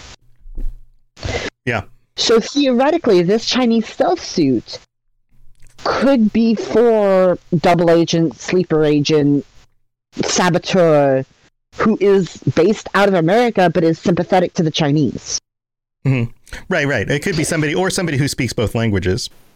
Or speaks both languages. Yeah. So a double agent. Yeah. Right. So we don't necessarily know if it speaks Chinese, but for it to speak English actually does make quite a good, at least a decent amount of sense in terms of lore and the levels of espionage that the Chinese were trying to do, especially on the West Coast, which is close enough to Vegas. I found one of those suits in the Hoover Dam. Some of the NCR engineers, when they were going through the equipment, they found two suits specifically, and they didn't know what they were. And so they just threw them in one of the rooms and they got lost. But you can find it on one of the sub-levels by one of the generator rooms. Then, to me, that speaks even more that it is for a possible American citizen who is sympathetic to the Chinese and is willing to go full saboteur. Because, I mean, you blow up the Hoover Dam, that's going to mess up a lot of things. Mm-hmm. Mm-hmm. This is sort of kind of on topic to that, but sort of off topic. But that might, I don't know if that's like a reference to how the new Plague was released in the Fallout universe. Because if I'm not mistaken, Chinese agents stole that and got cornered on Hoover Dam where it was released. And that's how it was introduced to the public. So that might be like connected to that or something. I don't know. Like the stealth suits helped with that operation? Yeah. Yeah, maybe. Really quick, just surprising absolutely no one. I have a little bit of a crush on the Chinese stealth suit. On the suit itself? Wait. Yeah. Fallout is the universe in which robots and AI are the most attractive thing to me. I don't know why. I have a crush on all Assaultrons. Right. Me and Ranger get in fights. The Assaultrons are pretty hot. The Assaultrons are pretty hot. He calls them Robo-Karens, and I get very triggered by that. No. He does. No, they are not Karens at all. No. Robo-Brains might be Karens, but not Assaultrons. Yeah. Well, this is a cool topic. I'm glad you brought this up. Any other thoughts on this before we move on? Nope. Courier's shaking his head. Well, now I want to know why the Chinese stealth armor in 76 doesn't roast you. It's just that one. It's just that one type from New Vegas. Well, it seems unfair. I wonder if it'll be a special thing they add in at some point where they'll have like a special suit somewhere you come across, especially with the Brotherhood stuff coming and then maybe some anti-Chinese stuff coming. I mean, I'm sure they could add it in, or they'll put it on the shop and they'll sell it and they'll be like, "This is the Chinese stealth suit that you remember from this other game." That's the true reason why there were so many people hating on 76 is they knew that the stealth suit didn't roast you. That's it. That's the one reason. That's the one reason. Theoretically, the reason why the East Coast suit essentially doesn't act in the same way the West Coast suit does is, honestly, you could say that it has to do with the fact that two different patrols went out. I'm speaking specifically about oh god, I can't remember the name of the ship or the guy, but the submarine in Boston Harbor. Mm-hmm. He barely realized that the apocalypse happened, and he wasn't given pre-warning to the bombs dropping. He might have been under a different command structure than the submarine patrols off of the West Coast. And so they would be outfitted slightly differently because they would leave China at different times. Mm-hmm. That could make sense. Yeah. If I'm not mistaken, wasn't the suit in New Vegas modified by the big MT people? Yeah, that's what I was about to say. I don't know. I think they added an AI to it. Yeah, maybe. Yeah, that's probably why it is the way it is, because once you get there, I mean, they're kind of out of this world already. It talks to you like you're a lonely lab tech that hasn't talked to any other people in quite a while, except the five robots or the brains in jars. Mm-hmm. So Nunimer's dream job is what you're saying. I don't know him yet. Cool. Well, let's move on. Saber, do you want to go next? Hey. I'm talking about robotics, and I'll try to make it as quick as I can. Okay. But yeah, it's insane how advanced their technology are compared to ours. Like, just not a few years ago, I feel like we just got robots walking. Yeah. The or what are they called? What's that company that does those? Where they beat up the robots. Dynamics. Yeah, Boston Dynamics, where they kick the robots and then they don't fall over. And totally. Congratulations on being able to walk, by the way, Tom. Thank you. Robots. Thank you. I'll see myself out. But so what I find advanced about it is that they have hovering robots that are basically just butlers for, I guess, more wealthier classes. If we're talking about economic wise, they have them and they survive the nukes. 200 years on one robot, that's got to be insane. Like, Cogsworth, I'm surprised you're still there. Right, yeah, they last. They're at least built to last, for sure. And their AI especially is insane if we go into it. The fact that some can have specific personalities and emotions, I would like to say. Yeah, and voice recognition. Like, we just now have, Alexa or whatever, that's able to kind of understand what we're saying some of the time. But you can talk to Codsworth just like he's your neighbor and be like, Codsworth, what are you doing here? And he's like, oh, hello, sir. And like, just have a conversation with him. Right. How's the missus? Yeah. Yeah, and they're so advanced that they started moving them to war efforts and stuff. Like the Sentry Bot, the Assaultrons, Mr. Gutsy version of Cogsworth. Those we barely use technology in war. Well, I don't mean like barely. We don't have that type of. We have people going out on battlefields, and drones. Drones are a big thing, and I can't say that we don't use technology in warfare. But the fact that they can send out a giant robot that has big guns attached to it, and then blows up on death. Right. And sometimes they can shoot nukes. So the fact that we can make advanced technology or they can make advanced technology, I shouldn't be. I'm a fan of the robots in Fallout 4. If you can't tell. Yeah, it is a big divergence from our own world. Yes. You're right. The closest thing we have to something like that are still man piloted, even if at a distance. It is a little bit scary in the sense that, like, once you can send an army of robots off to do your wars for you, how much, what's the moral quandary of just going to war? Like, if it doesn't feel like you're going to lose people in doing that, it does create a dilemma. And we could also bring up my favorite one, Liberty Prime, which was brought up earlier.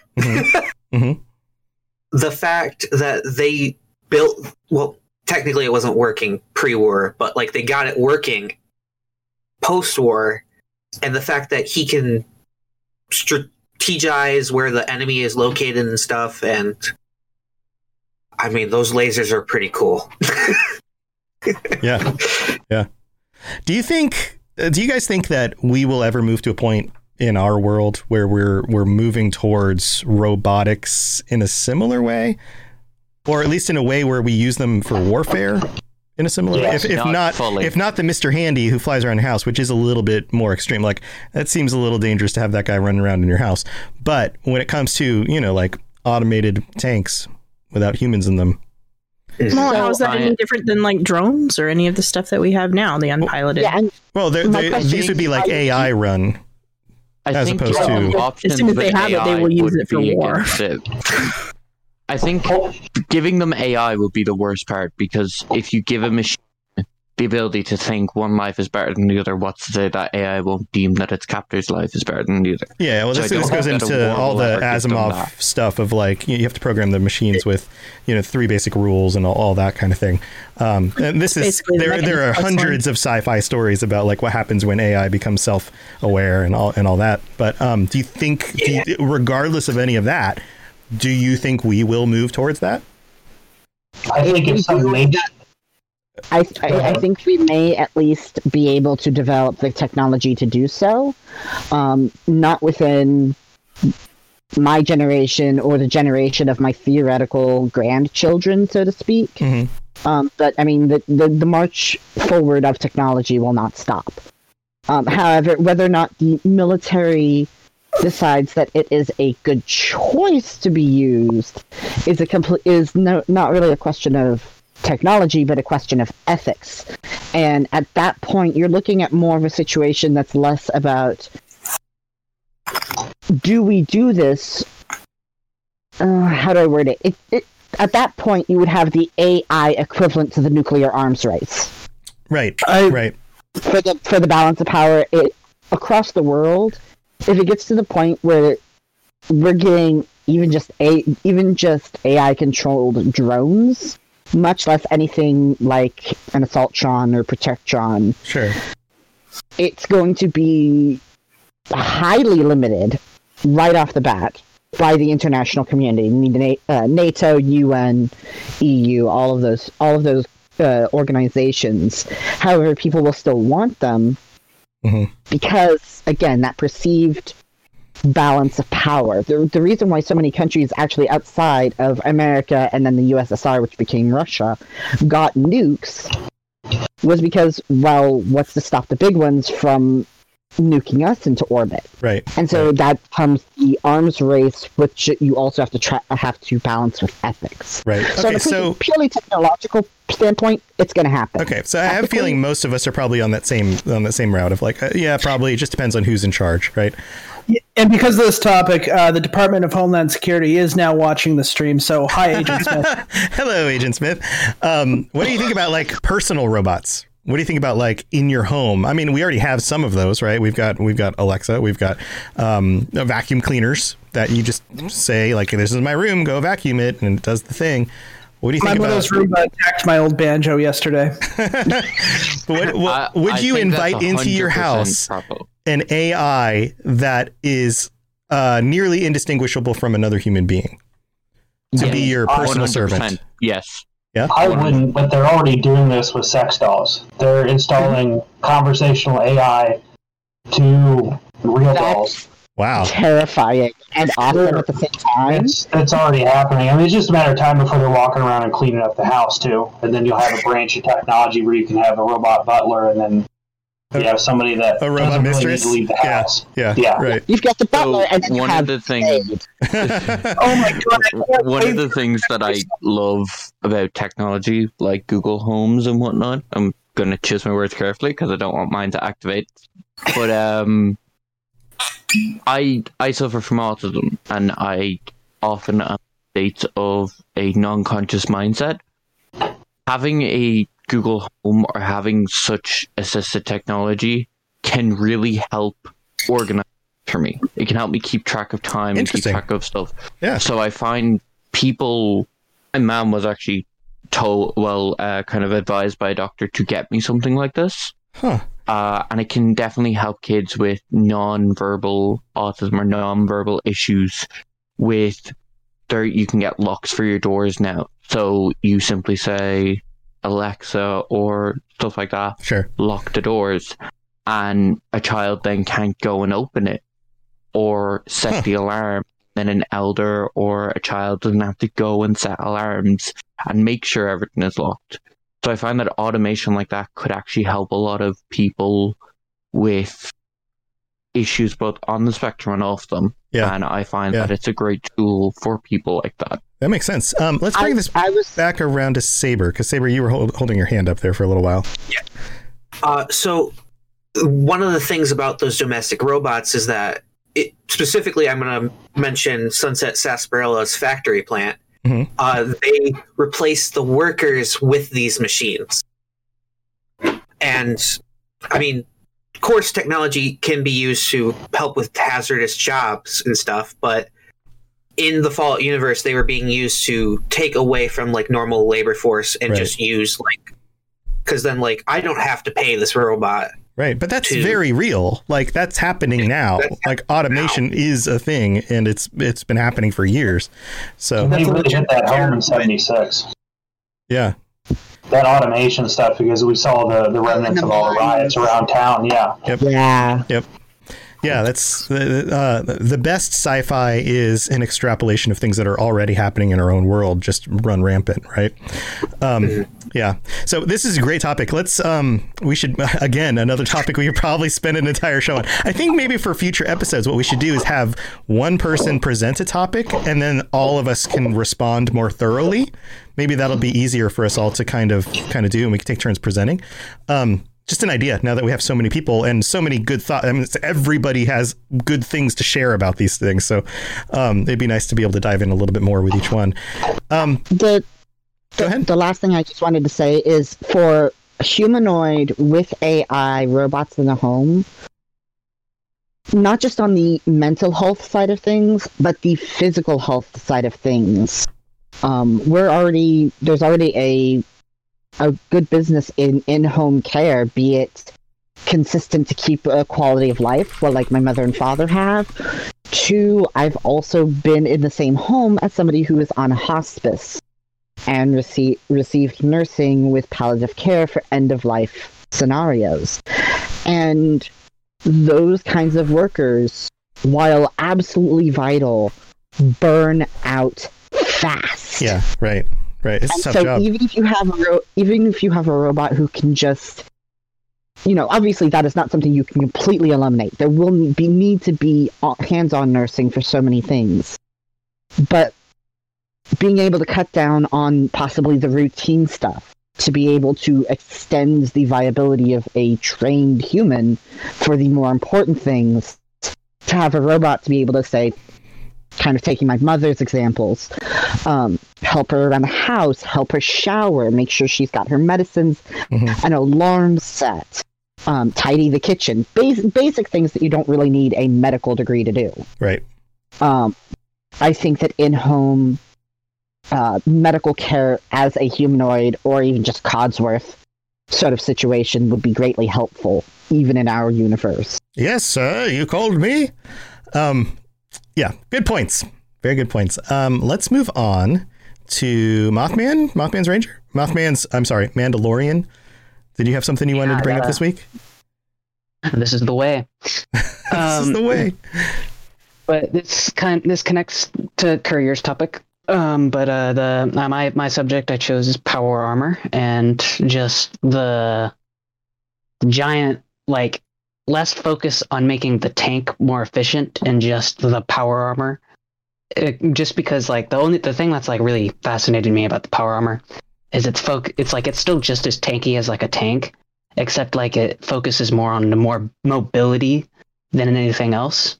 Like personal mobility, as opposed to say not traveling at 60 miles an hour down the road mobility, but the individual being able to still move around in an outfit that keeps them safe, like that kind of thing. Yeah, better positioning for some sort of heavy artillery kind of thing.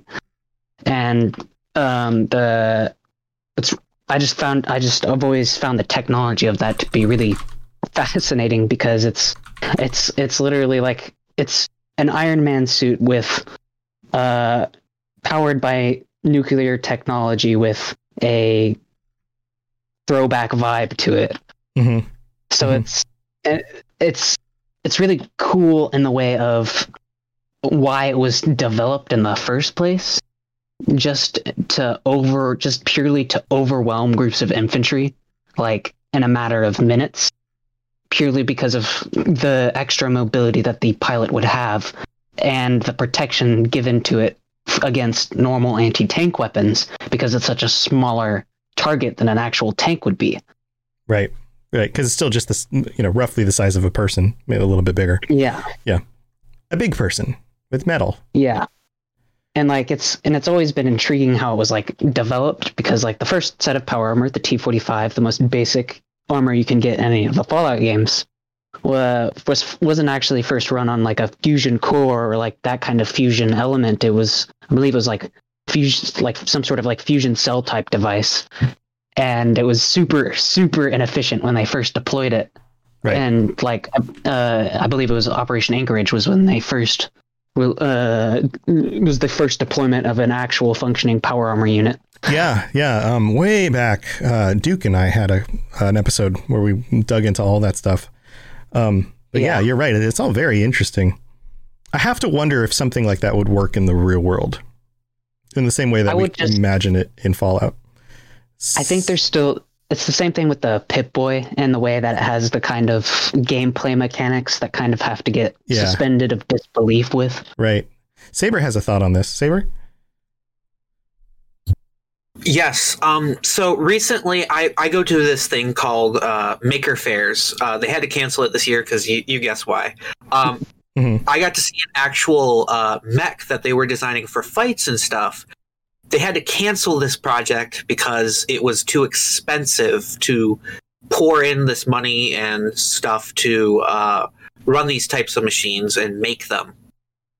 I mean, it was for like a robot fighting thing, but like you have to think, would it be really cost effective for the government to build? I mean, it's a mech, which is much larger than an exosuit, but it's similar in that sense of I'm in this suit, I'm controlling it. Yeah.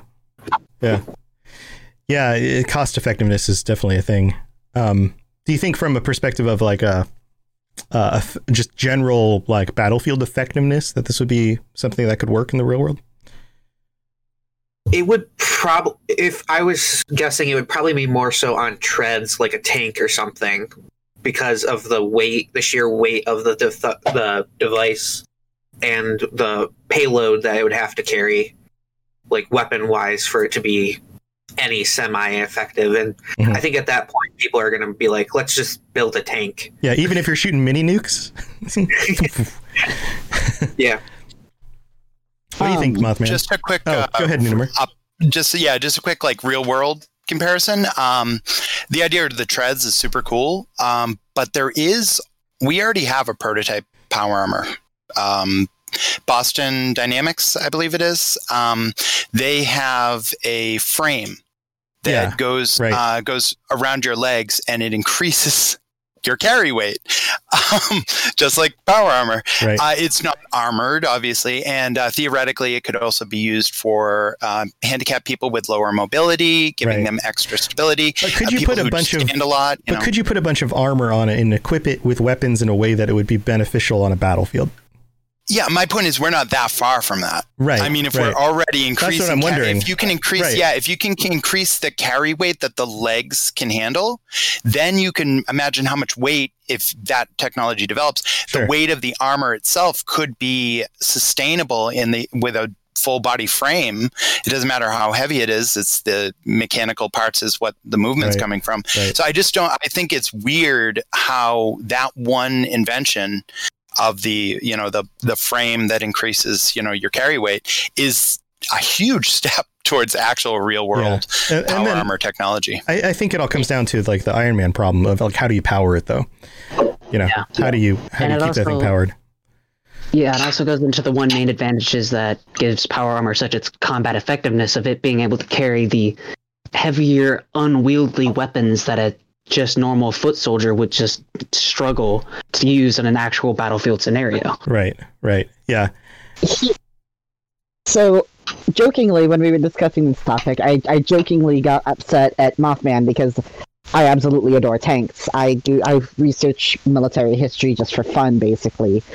And while it's amazing to think of possibly even carry weight maybe in a non-combat role, there are so many moving parts to power armor. There are so many systems to fail, so many delicate systems to fail, which is even shown in Operation Anchorage. You get put out by an EMP blast, which you can get EMP emitters. Yeah, pretty easy. It's way easier than getting a fusion core to power your thing. So, you can build an EMP emitter out of a battery, a piece of iron, like a door hinge, and a set of aluminum foil. It's dead easy. Yeah. So while it's amazing to think about having these incredible one-man tanks so that you'd have more firepower on the field, even if you can't put a full loadout of a tank on one man, you can take a four-man group and get, say, twice the amount of loadout as you would get in a single tank.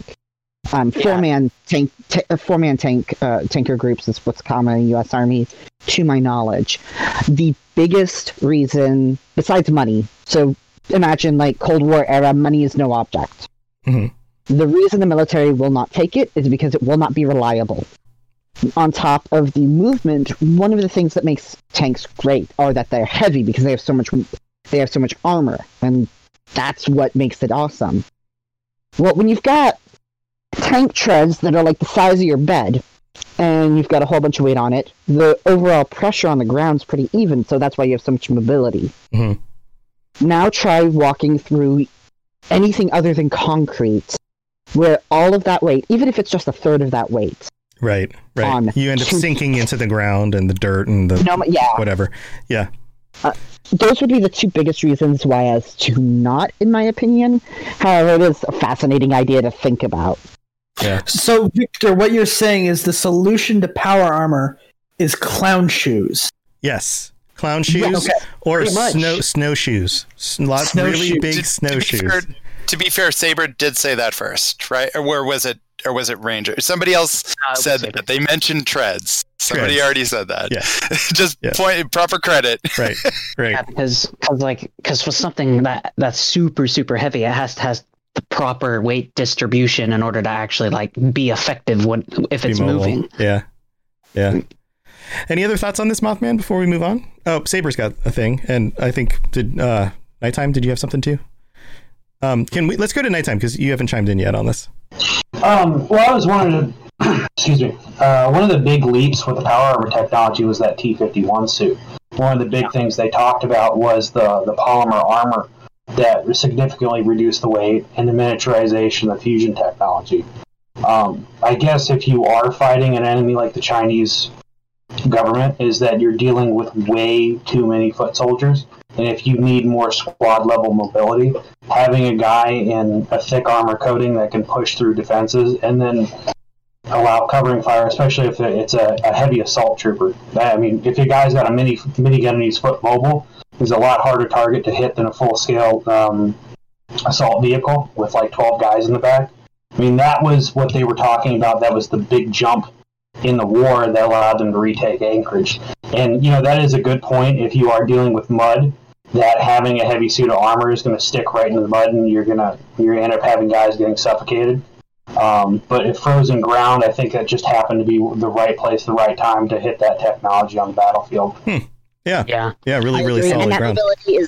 I agree, and that mobility is nothing to be scoffed at. For a historical reference, a good comparison could be the first self-moving, self-motorized artillery guns and anti-tank weapons that were in the late World War I, early World War II era. It's not the exact same thing, obviously, but it's that same kind of level of technology of making heavy artillery that's usually very difficult to move easier than your enemy can move it. And that's what power armor would allow you to do. Yeah, because I remember reading something on Fort Strong, because Fort Strong was where they developed the T-51s, and to make it as effective as it was, its first deployment was overseas in China itself, and I remember reading a report on it, how it was I think it was like a squad of a few power armored soldiers that absolutely decimated a group of a large group of Chinese foot soldiers purely because there were so many of them, but the power armor soldiers were so well equipped, none of the equipment that the Chinese foot soldiers had on them could penetrate the armor of the power armor. Right. So it was just an absolute massacre for the Chinese. Right. Yeah. Saber, did you have something else you wanted to chime in with?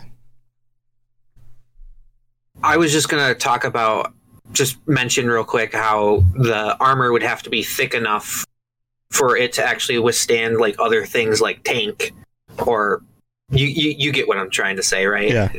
Yeah. Like it could eat a missile full in the chest and not even affect the soldier inside. Which would be pretty difficult with because you have to think about, you're going to have to carry this weight on this person's shoulders as well as their weapons, their gear, and all that stuff. Yeah, I don't know the math behind it, but I'm sure it would have to be substantial. Well, cool topic, Mothman. Thanks for bringing this one up. Anything else to say on it, or should we move on? Just that it's understandable that I brought this topic up, hence since my 76 MAME is a power armor, heavy energy gun wielding monster on the battlefield. Nice. All right, let's move on to Vader. Vader 1723. What are you talking about? So my weapon of choice in Fallout New Vegas was the welding torch, because I actually went into the trade of welding. And so I wanted to look up the difference between how they did welding in that universe to our universe. And unfortunately, other than there being a welding torch weapon, they don't go into the background. But for a welding torch to work without electricity charging through it constantly, aka being plugged in, I would like to know how they got that to work. Do you think it might have been some sort of like fusion powered technology, like little tiny microfusion cells? I could see it working. The only problem is there's no ground charge to actually get a welding current going. Oh, okay. So I don't know much about welding. So in order to create a welding charge, you need a ground? So it's using electromagnets to heat metal to the point of fusion, to where you can fuse two metals together just through electricity. And so you're using electrodes to spark off of the metal to start the electricity charge. So you need to have a positive and a negative going through the current just to get it going. And so to even start the spark, you need ground and positive. Right. I guess if you were in like a power armor suit, you could use the suit itself as a ground. Yes. Because you're standing on the ground and you could run the charge through the suit. But if you weren't, then yeah, how do you ground it without shocking the person holding the welding torch, right? And that's the problem, is I can't find any information about any construction at all in the Fallout universe. Interesting. Oh, this is a very, very niche topic. Does anybody else have any thoughts on this at all? Aperture. Well, looking at the design of the weapon itself, and what it's most effective against, that being power armor and robots, I would imagine that it grounds itself against, like, the end of the gun is sort of like a C shape, so I would imagine that the top prong would be the positive and the bottom prong would be a ground or negative. And it would ground against the thing you were using it on? Is that what you're saying? Yeah. Like when you push it, push it up against, say, the robot you're attacking, and it grounds through the enemy in order to create the charge, which would also shock the enemy. Would that work, Vader? That would work for those enemies, yeah. That would totally work for those enemies. And I'm sure they've been modified slightly to be used as a weapon rather than just a trade tool. True. So that seems really diabolical in a sense that, like, if it hits something that doesn't ground it, it doesn't do anything. But as soon as you hit something that has a ground, it just, and like you just start shocking and welding through whatever enemy you're putting that thing on. Regretting the metal armor. Yeah. Yeah. It's a good counter to some of the other technology that we've actually been talking about, robots and power armor. It seems like a really appropriate, I mean, if you could get up close enough to one without dying to use it. Lainey, do you have something? Oh, she's just waving. I was saying hi to Uriel Septim. Uriel Septim joined us from all the way from Tamriel. Welcome, Uriel Septim. How's it going? Well, that's cool. Anyone else have thoughts? Victor? So before my father was disabled, he worked on the autopilot / black boxes of airplanes. Wow. And he took me, hence why coming down with Tourette's was heartbreaking for him, because he actually really liked this job. He got to solve problems with circuit boards, but you can't solder if you're shaking. Yeah. However, when I was a child, he did take me into the office a couple of times, and one of the things he wore all the time, to make sure that he wasn't grounding off anything onto the circuit board, was it was a little elastic bracelet with a metal disc that ran against his skin, and then he could ground it out to a specific ground. Mm-hmm. I don't know how that would scale up to the kind of power you would need for a welding tool, but it's theoretical that it is simply just a piece of technology that is so small, like said bracelet, that perhaps this is me kind of spitballing here, but you have it on your wrist. Theoretically, the wire runs, I don't know, down your suit, especially if you're in a vault suit, and grounds out to like a metal pad under your shoe, something like that. Right. It could be that it's just so small that the the game doesn't need to tell you, because it's one of those everybody does this kind of hand wavy thing. Yeah. I doubt it would scale up very well, but that would be a possible option from my knowledge of electricity and soldering. And soldering is just low-powered welding in some ways. What do you think, Vader? Do you think that's potentially a thing? That is 100% potentially a thing. The only downside would be is if you got a slight nick in it, your metal would heat on your wrist, actually melding the piece of metal into your arm. Yeah, that would be rough. Ouch. Ouch. Occupational hazard. The occupational hazard. I almost wonder, we were talking before about automation. I almost wonder if part of the reason maybe Vader wasn't able to find more information about a lot of construction stuff and welding in the Fallout universe is because a lot of those things were automated. It seems like the technology of welding is something that could easily be put onto, say, like a Mr. Handy type, and be, using one of its arms to have a welding torch.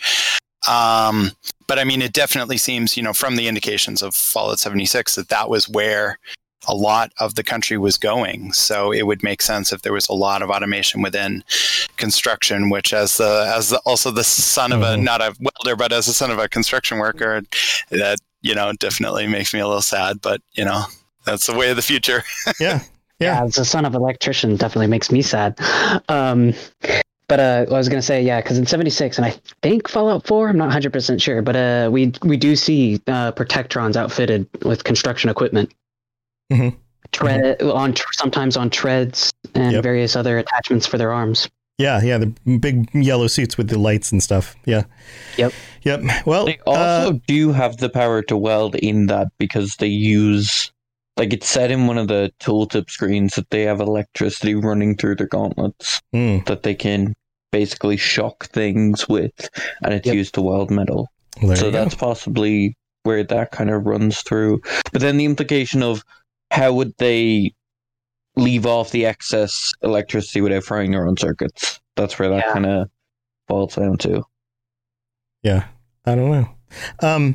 Lainey has to go. So we're going to say goodbye to her. Bye, Lainey. She's got to go. Bye, friend. I love all of you. Have a great rest of this episode. Like I said, a bed fell on me earlier. My head is aching, and I still have to keep moving tomorrow. So I'm going to get out of here. She's got to get some sleep. So, yeah, have a good night, Lainey. Before you go, Lainey, I want to say, as a photographer, I appreciate your Polaroid shirt. Thank you. I also enjoy it. I guess it's my shirt. I was a film student. It's not quite the same thing. You say this is your shirt? No. But I was being you. I also enjoy it because it's my shirt. It's my shirt. I'm wearing a shirt I don't like right now. Yeah. Real recognize real. All right. Well, have a good night, Lainey. Yeah. Bye. Cool. So, any other thoughts on this, Vader? No, you guys actually answered a lot of the questions for me. So yeah, these are all things that I'm sure come up in having go back and listen to the interview I got to have with Ferret, with Ken and I had with Ferret last week. And there's a lot of this stuff they think through in the design of the games that don't always get documented or put in places that we can find it. So this might be things that they are thinking through and, either leaving out on purpose or, they're just not addressing because it's really not the main point of what they're doing. They're going, well, yeah, you could probably deal with this in this way and it would be fine. But then they just don't finish, putting that in there because it's not the main focus of what they're doing. So you never know. Somebody like that might actually have answers to these kinds of things. All right, we're down to Deadshot and then Victor. And I know there's some connection between your stuff. I don't know if you guys want to double team this one, how you want to handle this. Deadshot, what are you talking about this week? I'm talking about matter replication and specifically the way that was used in commercial use for vault selling. Okay. So the way matter replication essentially works in our world is taking stuff like stem cells or atoms and trying to replicate them into a new synthetic form. So I know there's talk of it on the Mars project to try and make an atmosphere in Mars and then also stem cell research to get replicated organs. The one I specifically was interested in is the one with Mars because it reminded me of the GEC program in Fallout. And there are 3 times we see Gex. Fallout 2, Fallout 3, and Fallout 76. I'm not too much aware of Fallout 2. I'm sure Nunimer or Aperture could give me a lecture about it for days on end, knowing those 2. But the one in 76 and the one in 3 I find especially interesting. Specifically in 3, because there's a neat little thing that I found. If the player... So it's a part of a quest that the player, the Lone Wanderer, has to do. And there's a section of it where they have to follow a guy called Fox. And Fox essentially takes the Gek back. I can't exactly remember where, I haven't played that much. But he takes it back. But if the player goes into the vault or goes ahead of Fox, the player can activate the Gek. And it will emit a bluish orb sort of thing and instantly kill the player. Even if the player has God mode activated, it will instantly kill you. And it's interesting because it's more of a thing of, because I know in 76 it's a part of the Vault 94 section, which I know is relatively new, so I won't talk much on it. Right. But the kit is interesting because it's machine activated. So usually it was handed to certain vaults and then they used it to replicate the world around them. So it came with atmospheric chemical stabilizers, water purifiers, cold fusion generators, which is, as opposed to nuclear generators, they can actually last a lot longer and a lot more stable. Matter stabilizers, which would allow stuff like grass to grow, flowers to bloom, whatnot, seeds and soil. And what I find particularly interesting is not a lot of these were made. They were experimental technology, but they were still sold to consumer companies like Vault-Tec. And then the vaults were promised you can build a whole community and reshape the landscape. And I find the implication of the interesting because, at least the way I look at it, that was a major selling point. It would be for people who were particularly interested in, nature or rebuilding the world in that format, would kind of go, I want to be in that vault because they done that.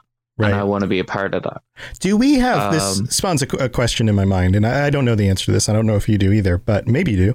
Do we know if Gex were sold to other consumers outside of Vault-Tec or government agencies? Yeah, not that I'm fully aware of. I'm only aware of the ones with Vault-Tec on my limited research with them. Aperture is shaking his head. No. They were developed specifically for the Society Prevention Program, and they're developed by Stanislaus Brown, I think it is. Yeah, Stanislaus Brown. My handwriting is right. And it's really weird how... So there are hundreds of vaults in Fallout that we know of, at least up to now. But only 3 Gex have been discovered. So it comes to the implication of how many were made and how many were shipped out. Yeah, that's a good question. I don't know the answer of that off the top of my head. Not only how many were made and how many were shipped out, but how many survivors of the vault know what they're looking at. Right. Yeah. If this is an uncommon thing, then would somebody even know what it is when they see it? I would assume that if it's a vault that had the Gek, that they would have received some sort of documentation or training in regards to it, or at least the overseer would have. But just a quick side note, as far as their appearances, what's weird is that that manual I'm always talking about from Fallout 1, the Gek is actually talked about in there, even though it doesn't, majorly play in until Fallout 2. But it must have existed in the Fallout Bible, early on. So it must have been a very early concept that they came up as far as technology. It could have even been one of the first kind of technology ideas that they came up with, and even though, it's only been factored into the story a few times. Yeah, that makes sense. I mean, it would make sense for them to factor it in super early if you take into account Star Trek 3, I believe it is, where they have the Genesis project, the atomic bomb equivalent of a new Eden, like basically nature, has been a science fiction concept forever. So it wouldn't surprise me if it's like, okay, we're doing this sci-fi thing and they're going to be a post-apocalyptic, and they knew it was going to become post-apocalyptic, the society. Mm-hmm. It would surprise me if they hadn't started at least research on something equivalent to the Gek, Genesis, etc. Yeah, that makes sense. Any other thoughts on this, Deadshot? Nighttime. No, let Deadshot go first. No, I've nothing. That was basically it. Okay. Nighttime? The vaults that had the Gecko was what, Vault 94, and that was the one that had FEV, and then it was Vault 13. And is that 13, 87, and 94 for all the ones, I believe. 94 and 87. 87 was that the FEV vault in Fallout 3? Yes, and 94 is the raid vault, I believe, in Fallout 76. Yeah, 94 is the vault in 76. That's the one that's taken over by the Gunners, right? Or is that the one that's still operating? Vault 94 and 76. Oh, 76, sorry. Yeah, that would go into massive spoilers territory for a kind of subplot of 76, so I'm not even going to go into that. Yeah, Vault 8 had 2 Geks. But nobody ever got to it. I wonder if the Geks were only just... One was traded for the surplus water chips from Vault 13. This is Fallout 1 stuff. Yeah, it almost seems like the Geks were only given to vaults that maybe were handpicked by the Enclave, especially the one in DC if they were running experiments with FEV. Wasn't Vault City created in part by a Gek? Like, didn't they say that's right. Create Vault City? Yeah, that sounds familiar. Mm-hmm. It's been years, so Noom would probably remember better than I. I was just playing like Fallout 2, and I just forgot about it. Everyone forgets about Vault City. There's also, guys, these games are so deep. Like, trying to remember everything is very difficult. It's almost like someone should set up a podcast to talk about the history and lore about Fallout. What would we call that, guys? I don't know. I'm thinking the Fallout History Cast? Fallout History Show podcast. Better yet, who would pay money to be on this show? Yeah. I don't know why anyone would want to do that. That seems silly. You should have charismatic host androids or something. Androids, the charismatic host. Yeah, how many episodes are we into this now? This is episode. We are currently doing episode 123. I've done 123 episodes of this. I can't remember crap, and I've done so many different topics at this point. Geks, very cool concept. Very limited in the Fallout world, though. So yeah, lots of questions on that as well. Definitely worth getting into in a future episode for sure. Let's I think it's time to wrap it up with Victor. Victor, consumerism? What are we talking about here? Consumerism. Capitalism in Fallout. Basically the entire game. No, there is quite a bit in both how things were advertised, but also when I first suggested this idea, I was talking about there are tasks that are needed to be done in a society, and the way we complete those tasks are completely different from how Fallout does it.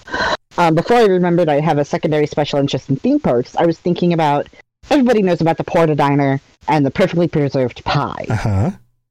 That is a claw machine of a very, well, I'm not going to say very old, I don't remember when the last one's closed, and I don't want anybody to feel bad. But of an older dining concept known as the automat. Mm-hmm. And you would have an actual kitchen, and it would be this huge bank of like little doors, and each one would have, say, like a plate of biscuits and gravy, a slice of pie, a hot ham sandwich. And you would put in the proper amount of coinage, the door would open, you would get your hot, fresh meal, and eat it. What you end up seeing today, of course, is now vending machines with shelf-stable goods. The move to creating such kinds of on-the-go snacks, shelf-stable foods hadn't progressed to the same level that we're at in Fallout. So you see things like the Porta Diner, which is equivalent to, like I said, the Automat, but you also see there's other machines within the game that allow you to get things like granola bars and things like that, but they aren't quite anywhere near as common. But another place that's almost just like a perfect example of this is Nuka World, which, while Old World Blues is my favorite for the lore, Nuka World is my favorite just because I really like the fact that it's basically a blatant ripoff of Disneyland, and I am living for it. Right. And it tackles a lot of things. First of all, there are some things that have not changed. The mechanics of getting people to move very fast along metal rails, that technology kind of hits a ceiling eventually. So while the physical rides aren't as, say, technologically different, a lot of the park is wildly different. Using the Disneyland model, a lot of the people who would be called cast members at Disney, so I'm talking about people at people at stores, restaurants, janitors, people walking around as guides, all automated by robots, for better or worse. For the poor people inside Galactic Zone, with all of those robots on high alert and killing anything that moves, possibly for worse. The biggest difference that you end up seeing, though, is in the path of consumerism, there is that lack of ethics that we were talking about earlier in regards to human experimentation. And that leads to a lot of different things within that. For example, when reading the terminal, I believe it's the main terminal right before you go see the frozen head of the guy who's the head of Nuka World. You can read in his terminal, and he sends like his secretary a note that's saying, thank you for taking care of the family of such and such subject. The gift basket was a nice touch. Because that person died while testing a soda. Right. Think about that for a moment. He died drinking a bottle of pop. And so you end up seeing two kind of things when you look back at the consumerism of the pre-war era through the lens of Fallout. You see what they wanted to show you, which is that shiny, hot car red, chrome, 50s Americana perfectionism, practically. The Leave It to Beaver. It's sci-fi Leave It to Beaver is what it looks like to me. Mm-hmm. But the realities of it leave so many in the ways, in the path.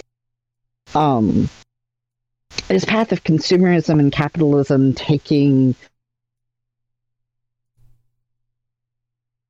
Uh-oh. Did Victor freeze for everybody? Oh, no! We were just getting to this... Oh, wait. He's coming back. He's back. Several words that I will not say on your stream. But anyway, I apologize. My phone crashed. Oh, you're fine. We were getting to this point, and then you just disappeared, and I was like, what? It's the Department of Homeland Security. They're just scared of what I'm going to say about capitalism. Yeah, that's it. But when we see all of these advancements that have been made despite the lack of micro-miniaturization in technology. Mm-hmm. And it looks really good. Until you look at what the common person is going through. You have a wage crisis going on, not just within the miners, say, in Fallout 76.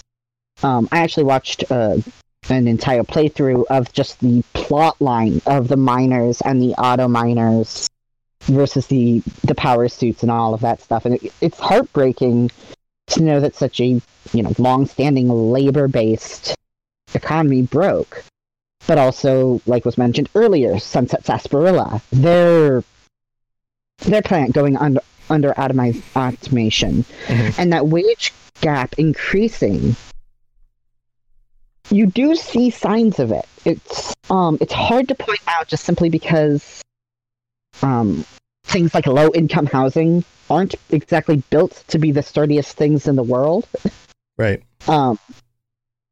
But when you read the terminals, and then you read about stuff like, like I said, stuff that isn't even really written down, you just see it, where jobs are being lost. And then you read about the food riots and trying to have the majority of the population actually be able to get a full meal. It brings this idea of, yes, they got to a fairly comparable level of technology, at least when Fallout was originally conceived, late 80s, early 90s. They got to a relatively similar state of technology before it all went down. But the means of which they got there is so wildly different, not just because of the lack of miniaturization, but the Cold War era McCarthyism kind of stuff, allowing companies and government kind of to get away with a lot of stuff in the name of capitalism, showing we're better than the Chinese. Haven't we all of that stuff? Haven't we still done a lot of that? I mean, we're getting into politics here, but haven't we been suffering that same thing in just? Oh yeah. We've gone we've gone down a parallel path, but we're heading to the same goal ultimately. It seems to me that we're kind of on that pathway. The distance between the haves and the have-nots continues to grow. Corporations affecting politics. Keep public blind by giving these shiny products so they don't worry about the fact that they're malnutrition because they can't afford to eat the right kind of food anymore. Like all of that kind of thing. Yeah, bread and circuses, just minus the bread. Just circuses. To quote Rome. Circuses and crackers. Crackers and circuses. Crackers and circuses. Yeah, definitely. And with that statement, I'd say, keep in mind, we're only in 2020. We still have 57 years. Right. So you think in 57 years we're going to end up where they are? Oh man, it is. I mean, it is the dark future. I don't know. It's either going to be pre-war Fallout or it's going to be Cyberpunk, one or the other, right? Like those. One or the other. Those are the two options. It's sure not going to be Star Trek yet. I don't want to alarm you guys, but Mad Max was set in 2021. I know, and that but that's Australia. That's not us. We all live in North America. That's different. No, we don't. That chap lives in Ireland. Well, crap. He could move here. That's fine. You just assumed his nationality. Stay where I am. I just assumed his nationality. Anywhere near your hellhole of America. Thank you very much. Well, whatever. How do you think I feel? I have to go there every week. But all of these changes in technology, they're fascinating because it's problem solving. It's, okay, well, we want to show that they were able to do X, Y, and Z, but they don't have the microcircuit. And it's interesting to see the similarities and differences in the creativity as well, obviously, both of the theoretical people who are coming up with these technologies, personal robots, not just for in the home, but at theme parks, the General Atomic, I don't remember what they called it. It's like General Atomic Showcase. It's like a miniaturized city with like 5 businesses, and like one of the robots will kill you with like boiling hot coffee, and another one gets really mad at you if you like move the clothing at all in a different store. It's all Mr. Handy's. Oh, and one invites you to dinner, but you're the dinner. To eat you. Yeah. That was supposed to be a showcase of how automation can better our lives, but there are also direct examples as to why automation is a dangerous and slippery slope sometimes. I'm realizing I'm not as coherent as I meant to be, and I do apologize. Well, what's your, if you were to sum up everything, because you've covered a lot of different pieces of kind of this bigger thing, how would you sum it up? I would sum it up as what the biggest takeaway in regards to the technological differences between the Fallout 2077 and our current timeline, and us having the microminiaturization, is I wish that there was more that had survived that was not the idea of America that was trying to be projected. The high-tech ideas and ideals of America, which are ubiquitous in Fallout, because that's all you see, were in no way the norm for the vast majority of Americans. Right. There's this underlying majority kind of experience that we are not getting a full picture of. We get terminal entries, but shanty towns don't last under a nuclear blast. Right. Yeah, that's interesting. That's an interesting perspective on that. I think the fact that we aren't getting the full picture makes it more interesting when we do get hints of the full picture, right? It does. It allows you to speculate and spitball for 3 hours if you really want to. Right, exactly. About all sorts of different stuff. Well, let's open this up. Does anybody else have any thoughts on this? I think the term shanty towns don't last in a nuclear blast is probably the saddest thing anyone's ever said on this entire program ever. And we've said some sad shit on the show. It sounds like the subtitle of a book. Like Victor writes an autobiography. It's going to be like the story of Victor. Shanty towns don't last in a nuclear blast. That's like... Victor writes a book. It's going to be 500 pages of rambling and then suddenly 10 pages of the actual content.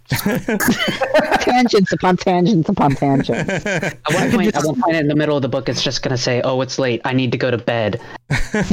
maybe it's just ranting and like tangents until the very last page where you say, and all of that was to simply say, shanty towns don't last in a nuclear blast. And that's it. That's this all of it right there. Well, I've seen a nuclear nuclear PSA that got repurposed by the paint house industry, where they said the third house on the left, make sure your house is freshly painted, your clutter is taken care of in the yard, because if there is an atomic blast, it will ignite on fire, and only painting your house and proper maintenance can prevent this. Wow, that's great. Wait, what era did that come out of? Because the thing 1955. Okay, then that's going to be a white house with white lead paint. Yes. Wow. Wow. Lead can absorb a lot more energy than polymer. That's amazing. I mean, actually, they do use lead to shield nuclear reactors. Yeah, I mean, lead has its uses, but not near humans who might touch it. Just don't eat it. It's fine if you don't eat it. All right. Well, there you go. Well, guys, this has been awesome. Thank you for joining me. Everybody knows that you can reach all of us on the Discord because we're all on there all the time chatting it up. Would any of you like to leave alternate ways for you to get a hold of? Go ahead and raise your hand. We'll just kind of go down the list. Some of you guys, I can't see your hands, but let's just go alphabetically. Aperture, how can people get a hold of you? Yes, if you want more Aperture Flash in your life, and let's be honest, who doesn't want that? You can find me at Fire Instagram. Raised their hand. Sorry, go ahead. Instagram. I see how it is. Oh, okay. You can find me at Instagram, Snapchat, but I'm off and on with Snapchat. Twitter, I'm trying to build my Twitter.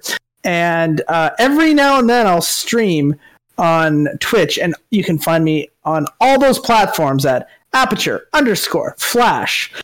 If you really, really want to make sure that the message gets to me, though, you got to write it down on a piece of parchment. You got to march out into the middle of the desert, get yourself a magnifying glass, burn that parchment with the magnifying glass. The smoke will send up a signal, and you'll hear me coming. It's kind of like summoning a demon or something. Fire? You gotta summon a Canuck somehow. Oh, also, shout out to you and Matt. Thanks for reaching out, guys. Cool. Fire? I'm all over the place at Firewriter, so you can find me at Twitter and Instagram and on PS4 and on PC and on Twitch. And I also have a podcast now called Pixel People, and you can find that at on Twitter at Pixel People Pod or on Anchor or whatever you choose to listen on. Yeah, and you've been talking about NPCs in video games, so if you like the kinds of stuff we talk about on these shows, you'll probably enjoy her show too. Yeah, go check it out. Pixel People. All right, Noonimer. I'd like to also plug Pixel People because I had the opportunity to be on recently. I was on the episode that aired today talking about my Tide for Fallout 3, favorite game of all time, Final Fantasy VI in Celis. So check that out if you want to listen to me get emotional again. Also, last time I checked in and said, I want to get back into streaming. Yeah, that happened. So I've been definitely doing that. I got heavily involved with the Fallout for Hope part, and I did a 17-hour stream of Fallout 76. So I think I've proven myself. I could do this. I lost internet recently, got it back, so I'm going to be getting back into that this week. So check me out on Twitch at Noonimer, and also on Twitter as well. Nice. Who else wants to chime in? Anybody? Anyone else? All right, go for it, Saber. I am Saber1431 on Twitch, and I've recently started hopping back on streaming. I'm doing currently a playthrough of Stories, Passive Destinies, and some other games like Fallout 76. And I'm also on Twitter at Saber1431. Not at, because apparently that tag was taken. Oh, that happens. Cool. And then Nighttime Smith? Just follow me on Discord. My Twitter account's nothing special at this point. But if you want to play Fallout 76, just hit me up on Discord and we'll figure something out. Yeah, what platform are you on? I'm on PC. PC. Awesome. One of us. Anybody else want to chime in? I forgot to mention something. Yeah, what? You can find me in Appalachia now. Oh yeah, you're playing 76. That's true. Yeah, I'm on PS4, y'all. So nice. Same username. Yeah, go look up Aperture Flash on PS4. Cool.